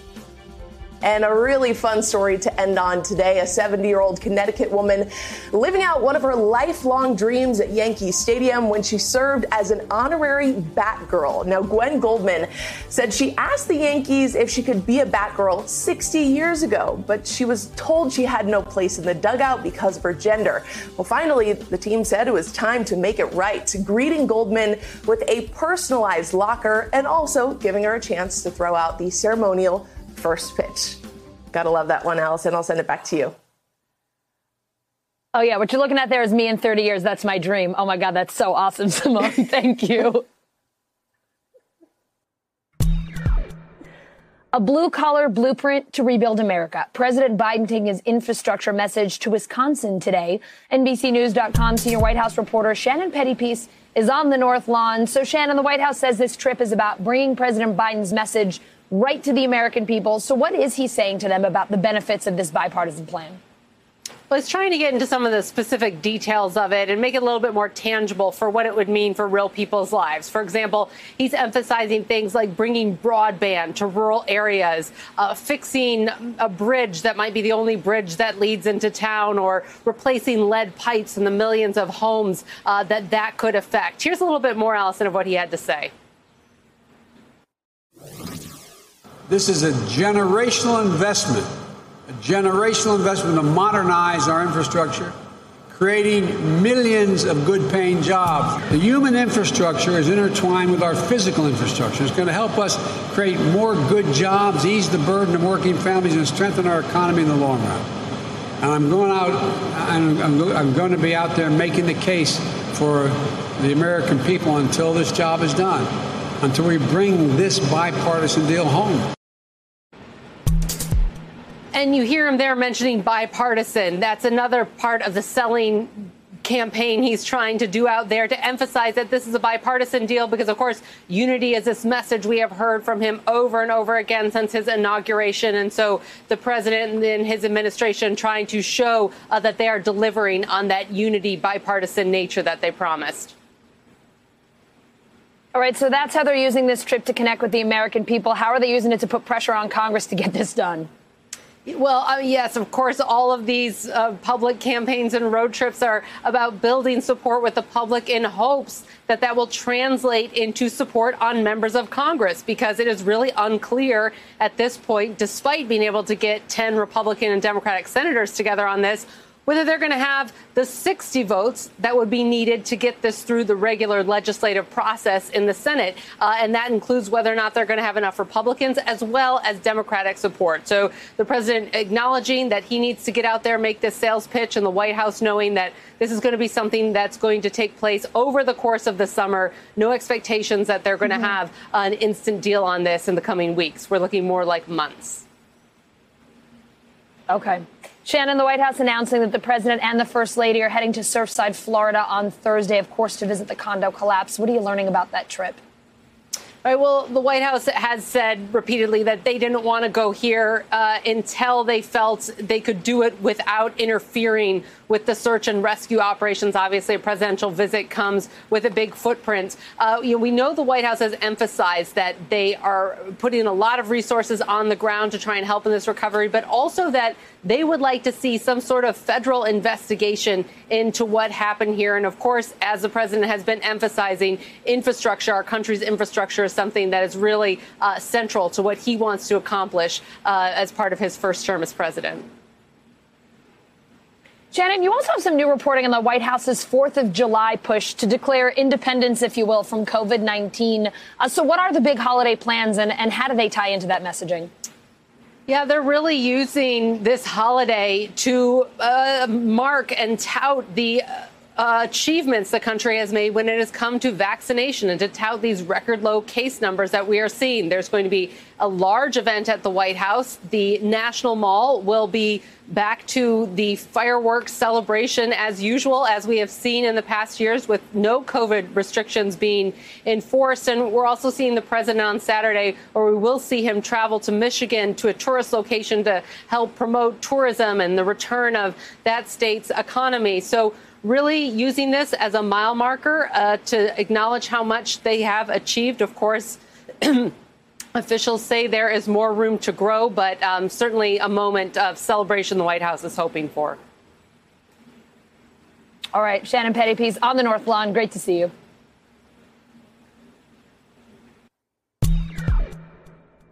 A small syringe maker in Texas buying back stock. Why should you care, you ask? Because this was a tiny company until it won a multi-million-dollar COVID contract from HHS last year and qualified for a PPP loan. So how does all of that add up? NBC News senior national politics reporter Jonathan Allen here to discuss this one. All right, John, let's start with what's going on right now. Retractable Technologies filing a stock buyback with the SEC, and they're also announcing a dividend payment. Could you explain this for our viewers who might not be quite as stock savvy as a gentleman such as yourself? It's fairly complicated, but ultimately what it means is shareholders will benefit in one of two ways. Either they will end up getting paid for their stock, or number two, consolidating their shares, because there'll be fewer shares. The ones that they hold will then be a larger share of the company. There's one major stockholder, one primary stockholder in the company who's the CEO. So, John, take us back a year. A year ago tomorrow, June 30th, 2020, you and Steph Rule wrote this piece on NBCnews.com. COVID-19 helped this small syringe business boom. Then came the taxpayer-backed windfall. I repeat for our viewers, taxpayer-backed windfall. What happened here? Right. First, the company was struggling and it needed a PPP loan to stay afloat. Ultimately, that loan was forgiven. Shortly thereafter, they got a contract worth $83 million from the federal government to make syringes. Obviously, there was a huge need for syringes. There were other companies, much larger sort of household name companies that were available to produce needles and syringes. But this small company got this $83 million contract. It was raised to $93 million. And then shortly before the Trump administration left office, work went on to start a second contract. They got another, I think, $50 or $60 million. And ultimately what ended up happening is the stock of this company went from about $1.25 a share to where it is now, over $11 a share. So if you had shares in that company, and again, the CEO was the main stockholder, you were sitting on a whole lot more money than you were before. Well, certainly a whole lot of value, more value. Yes, a lot of value, a lot of cash there. John, always great to see you, my friend. And I'm feeling this, what looks like to me like the new summer hair. It's a good look. My wife wants me to get it cut, but thank you. I appreciate the vote of confidence, and I will pick it up. It's summer. Let your hair down. My husband needs a haircut, too.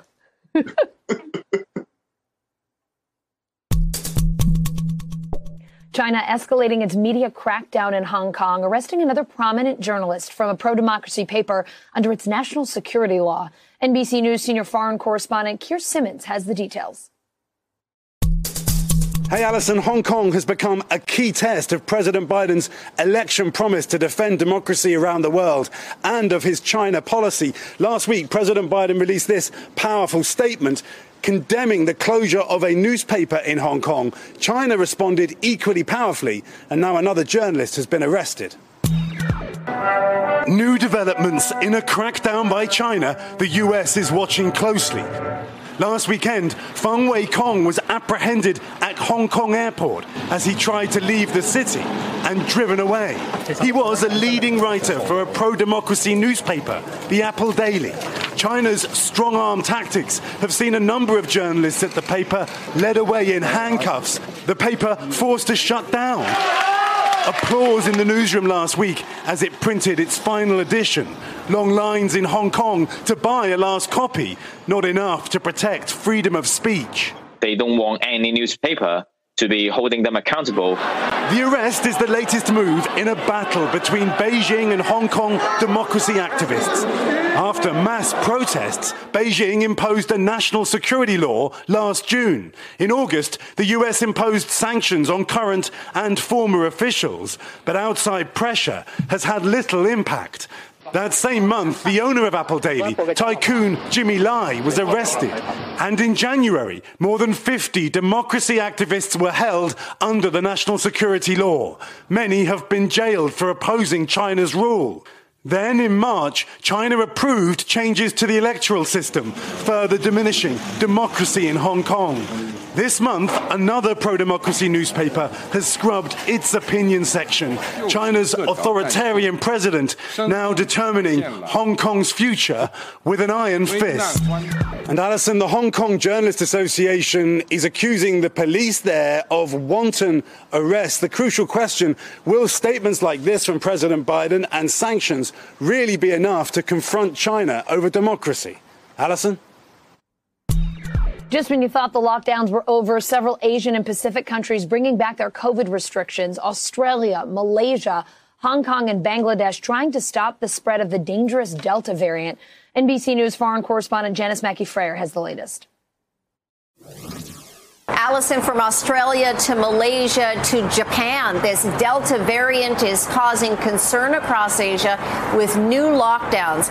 In cities like Sydney, there are restrictions that have been reimposed and stay-at-home orders in order to slow the spread of this variant, which we know is more contagious. There are 4 major cities across Australia that are now in lockdown. In Malaysia and in India, governments have reimposed restrictions there. Hong Kong has banned flights arriving from the UK. In Bangladesh, there are soldiers patrolling the streets in order to enforce the stay-at-home orders. The problem or the challenge in a lot of places across Asia is vaccine campaigns. It's the lack of vaccinations. In some cases, there are supply issues. In other places, it's been the delivery system. But across the board, from the perspective of Asia, it's disappointing. This is a region that had weathered the pandemic, and now it's watching other countries around the world opening up. The vaccine rates, though, are comparatively low. You take Australia, for example, less than 5% of the country's population has been fully vaccinated. And so with less than a month to go to the Olympics in Tokyo, Japan is also seeing a rise in COVID cases. There were 317 that were reported yesterday. It's the 9th week-over-week increase, and that is prompting fears that this Delta variant is going to trigger a 5th wave of infections in Japan. It means that there's a very good chance that a lot of the restrictions and quarantines will remain in place for when the games get underway on July 23rd. The minister in charge has said if there's another state of emergency that's needed, then so be it. Already, there were 2 members of the Ugandan team that have tested positive, with thousands of athletes and officials set to descend on the city. The Biden administration backing a new approach with drug users, harm reduction. So what does that mean? Well, Congress is funding things like clean syringe programs to keep drug users safe and instead of just trying to get them clean. And you're looking right here at the reason why. Overdose deaths up nearly 30% from November 2019 to November 2020, according to preliminary federal data from the CDC. New York Times domestic policy editor Gabby Goodenough joins me now. Gabby, in your reporting on harm reduction, Abby rather, you write, instead of helping drug users achieve abstinence, the chief goal here is to reduce their risk of dying or acquiring infectious diseases like HIV by giving them sterile equipment, tools to check their drugs for fentanyl and other lethal substances, or even just a safe space to nap. This is the first time Congress has given funds specifically for programs like this. Could you tell us more about the shift from both Congress and the Biden administration? Yeah, it's really interesting. I think that they're looking at the huge increase in deaths over the past year, which clearly stem in part from the pandemic and all the isolation, the loss of access to treatment, et cetera. But also this was a trend that was rising even before the pandemic. And, we've done a lot. We've poured a lot of money into treatment, and we'll keep doing that. But not everybody is going to want treatment or have access to it. So the Biden people are just starting to focus on what we can do to prevent deaths rather than to get everybody into treatment. Harm reduction policies are pretty controversial. Critics say they enable drug use or cause an increase in crime. So what do addiction researchers say about them? They say that neither of those things is true, and that, in fact, it's proven to reduce crime. They don't, one of the complaints is there's a lot more litter from discarded needles in neighborhoods. But what the researchers really say is it's really proven these techniques to reduce not just overdose deaths, but the spread of infectious disease. We're seeing big outbreaks of HIV now in West Virginia. We're seeing an outbreak even in Boston. We're seeing, different little clusters around the country. And also we're seeing a lot of hepatitis C around the country from intravenous drug use and the sharing of needles. So the idea is, well, it's great to be working on getting as many people into treatment as we can. It's also great to try to halt the spread of infectious disease and especially of overdose deaths with these techniques. The research says that. Oh, I'm sorry. Keep going. I was just going to say the research finds that it really does prevent not only death, but the spread of infectious disease. You spoke with the executive director, I understand, of a harm reduction clinic in North Carolina about overdoses during the pandemic. Aside from naloxone, she's advocating for another life-saving tool, drug checking programs. Could you tell us about those? What does that mean?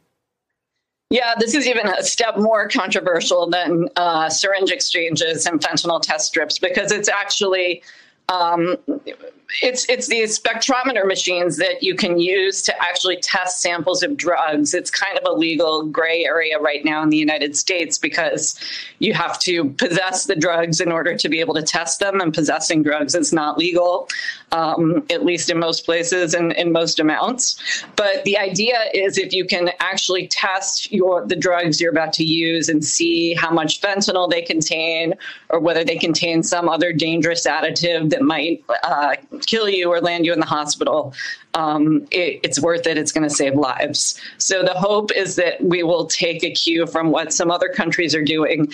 New Zealand just legalized this on a pilot basis for at least a year, I believe, and said they wouldn't prosecute anybody who checks drugs. And I think it's just sort of the next step on the horizon toward making sure that people stop dying. Yeah, Abby, you said it's a legal gray area, but if the bottom line is to keep people alive, right, these are certainly programs, ideas, controversial as they may be, worth considering to try to save lives. Thanks so much for coming on to talk to us about your reporting. Thanks so much. Take care. Should student athletes be able to profit off their own name, image, and likeness? For the first time, an NCAA panel is saying yes. NBC News correspondent Stephanie Gosk shows us what this could mean for college athletes. A potential slam dunk off the court for college athletes, hoping to earn money from their fame. The Division I Council recommending an interim policy to the NCAA's board of directors that would allow student athletes to profit from their own names, images, and likenesses. With the NCAA's Board of Governors set to meet tomorrow, the council's recommendation comes ahead of a flurry of state measures that will take effect Thursday, allowing athletes in places like Alabama, Florida, and Texas to profit. I think name, image, and likeness could help equalize opportunities for athletes, both men and women. Experts say star players aren't the only ones who would benefit. College athletes across the country will be able to sign endorsement deals. They'll be able to be paid to sponsor camps. They'll be able to be paid by going on social media and having a big following. And there is momentum on the athlete's side. Last week's unanimous Supreme Court decision upheld a ruling that the NCAA can't block educational benefits like paid internships and computers for college athletes. In his opinion, Justice Brett Kavanaugh slammed the NCAA for thinking it's above antitrust laws, writing in part, "The labels cannot disguise the reality. The NCAA's business model would be flatly illegal in almost any other industry in America." For me, the next point is just educating myself on what comes out, what the NCAA decides to do. Graham Mertz, the quarterback for the University of Wisconsin, took to Twitter Monday, unveiling his own logo. He says his focus remains on the field while developing as a person off it. It's a great opportunity to grow and to grow your brand, but it's also how can you not let that take away from the team goal of winning games. I support my sister. Jamie Lynn Spears talking about her sister's controversial conservatorship. NBC News correspondent Erin McLaughlin has more. I'm not my family. I'm my own person. I'm speaking for myself. Jamie Lynn Spears, once always by her superstar sister's side, now reemerging in her defense in an emotional Instagram video. If ending the conservatorship, if flying to Mars or whatever the hell else she wants to do to be happy, I support that 100%. Jamie Lynn addressing her sister's conservatorship head on, saying she's completely behind what Britney wants. I don't care if she wants to run away to a rainforest and have a zillion babies in the middle of nowhere. I am only her sister who's only concerned about her happiness. In a dramatic hearing last week, Britney begged a judge to end the court-ordered conservatorship, an arrangement that's given her father, Jamie Spears, and other conservators control of her affairs since 2008, following 2 involuntary psychiatric holds and a very public breakdown.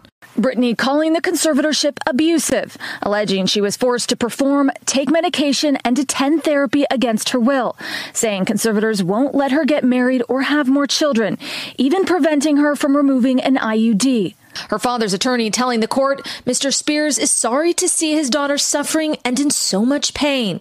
Britney's account prompting an explosion of support for Spears and criticism of her family, including an online petition asking Netflix to remove Jamie Lynn from an upcoming project for her alleged role in the dehumanizing conservatorship of her sister, Britney Spears. Jamie Lynn, who starred in the teen sitcom Zoe 101, firing back. But I can assure you that I've supported my sister long before there was a hashtag, and I'll support her long after. Fellow pop star Christina Aguilera also offering support to Britney, posting a photo of the pair's children. Aguilera writing, "It is unacceptable that any woman or human wanting to be in control of their own destiny might not be allowed to live life as they wish. My heart goes out to Britney. She deserves all the true love and support in the world." Britney and her boyfriend spotted on vacation in Hawaii after the hearing, the singer using her own Instagram to apologize to fans for holding back in the past, writing, "I apologize for pretending like I've been okay the past 2 years. I did it because of my pride, and I was embarrassed to share what happened to me." He calls himself the luckiest guy in the world, a California snorkeler bit by a great white shark. And he walked out of the hospital on the same day. Insane, right? NBC News correspondent Morgan Radford has his story. Kind of felt like almost like a mosquito, like a sharp, like a pain and like slight push. And then basically I quickly kind of wrapped my leg and I could see face of the shark. 38-year-old snorkeler Nemanja Spasijevic opening up about his face-to-face encounter with a shark. At that point, I was like, okay, I got hit. It happened Saturday in the waters south of San Francisco. Spasijevic says he was swimming for crabs when the shark made contact. It felt like a very kind of like curiosity kind of bite. I got like a 10 puncture wounds from the shark teeth and like they're in kind of 2 rows of. Spasijevic started frantically kicking towards shore, saying the shark, which was no bigger than a dolphin, had no interest in pursuing him further. There was no kind of return attack or like kind of like coming back to me, but I wasn't looking back. The low surf helped him get back to land, but he wasn't in the clear. I could see like my sweatsuit like already was kind of in the sleeve, like filled with blood. And I was like, yeah, like this is not good. Using his scuba gear, Spasijevic quickly improvised a tourniquet around his leg and started looking up and down the beach for any sign of help. Basically, I spotted the fisherman and yelled, help, shark, help, shark. I remember saying, it's life or death. You need to send someone soon. Emergency crews ultimately arriving, treating him with advanced life support measures before rushing him to a trauma center. I was asking, hey, is my leg going to be kind of good? They were saying, yeah, you're going to keep the leg. So I was like, okay, I'm going to have a leg. I'm going to live. What else I can ask for, An unforgettable experience, but not one, Spasiewicz says, that'll keep him away from the water. I think sharks are not the bad guys. It's their kind of home. We are just visitors, and I'm going to visit again for sure. Hey, NBC News viewers, thanks for checking out our YouTube channel. Subscribe by clicking on that button down here and click on any of the videos over here to watch the latest interviews, show highlights, and digital exclusives. Thanks for watching.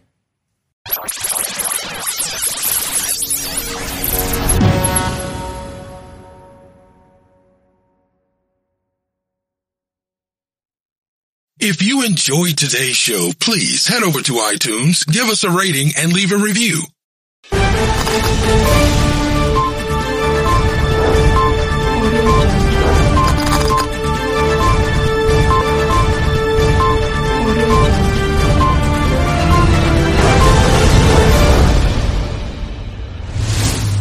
Please be advised that this podcast is meant for educational and informational purposes only and is in no way a replacement for legal or medical advice. The opinions contained within are solely those of the interviewers and interviewees and should be received as so. Those seeking help or advice are encouraged to obtain professional legal and medical services.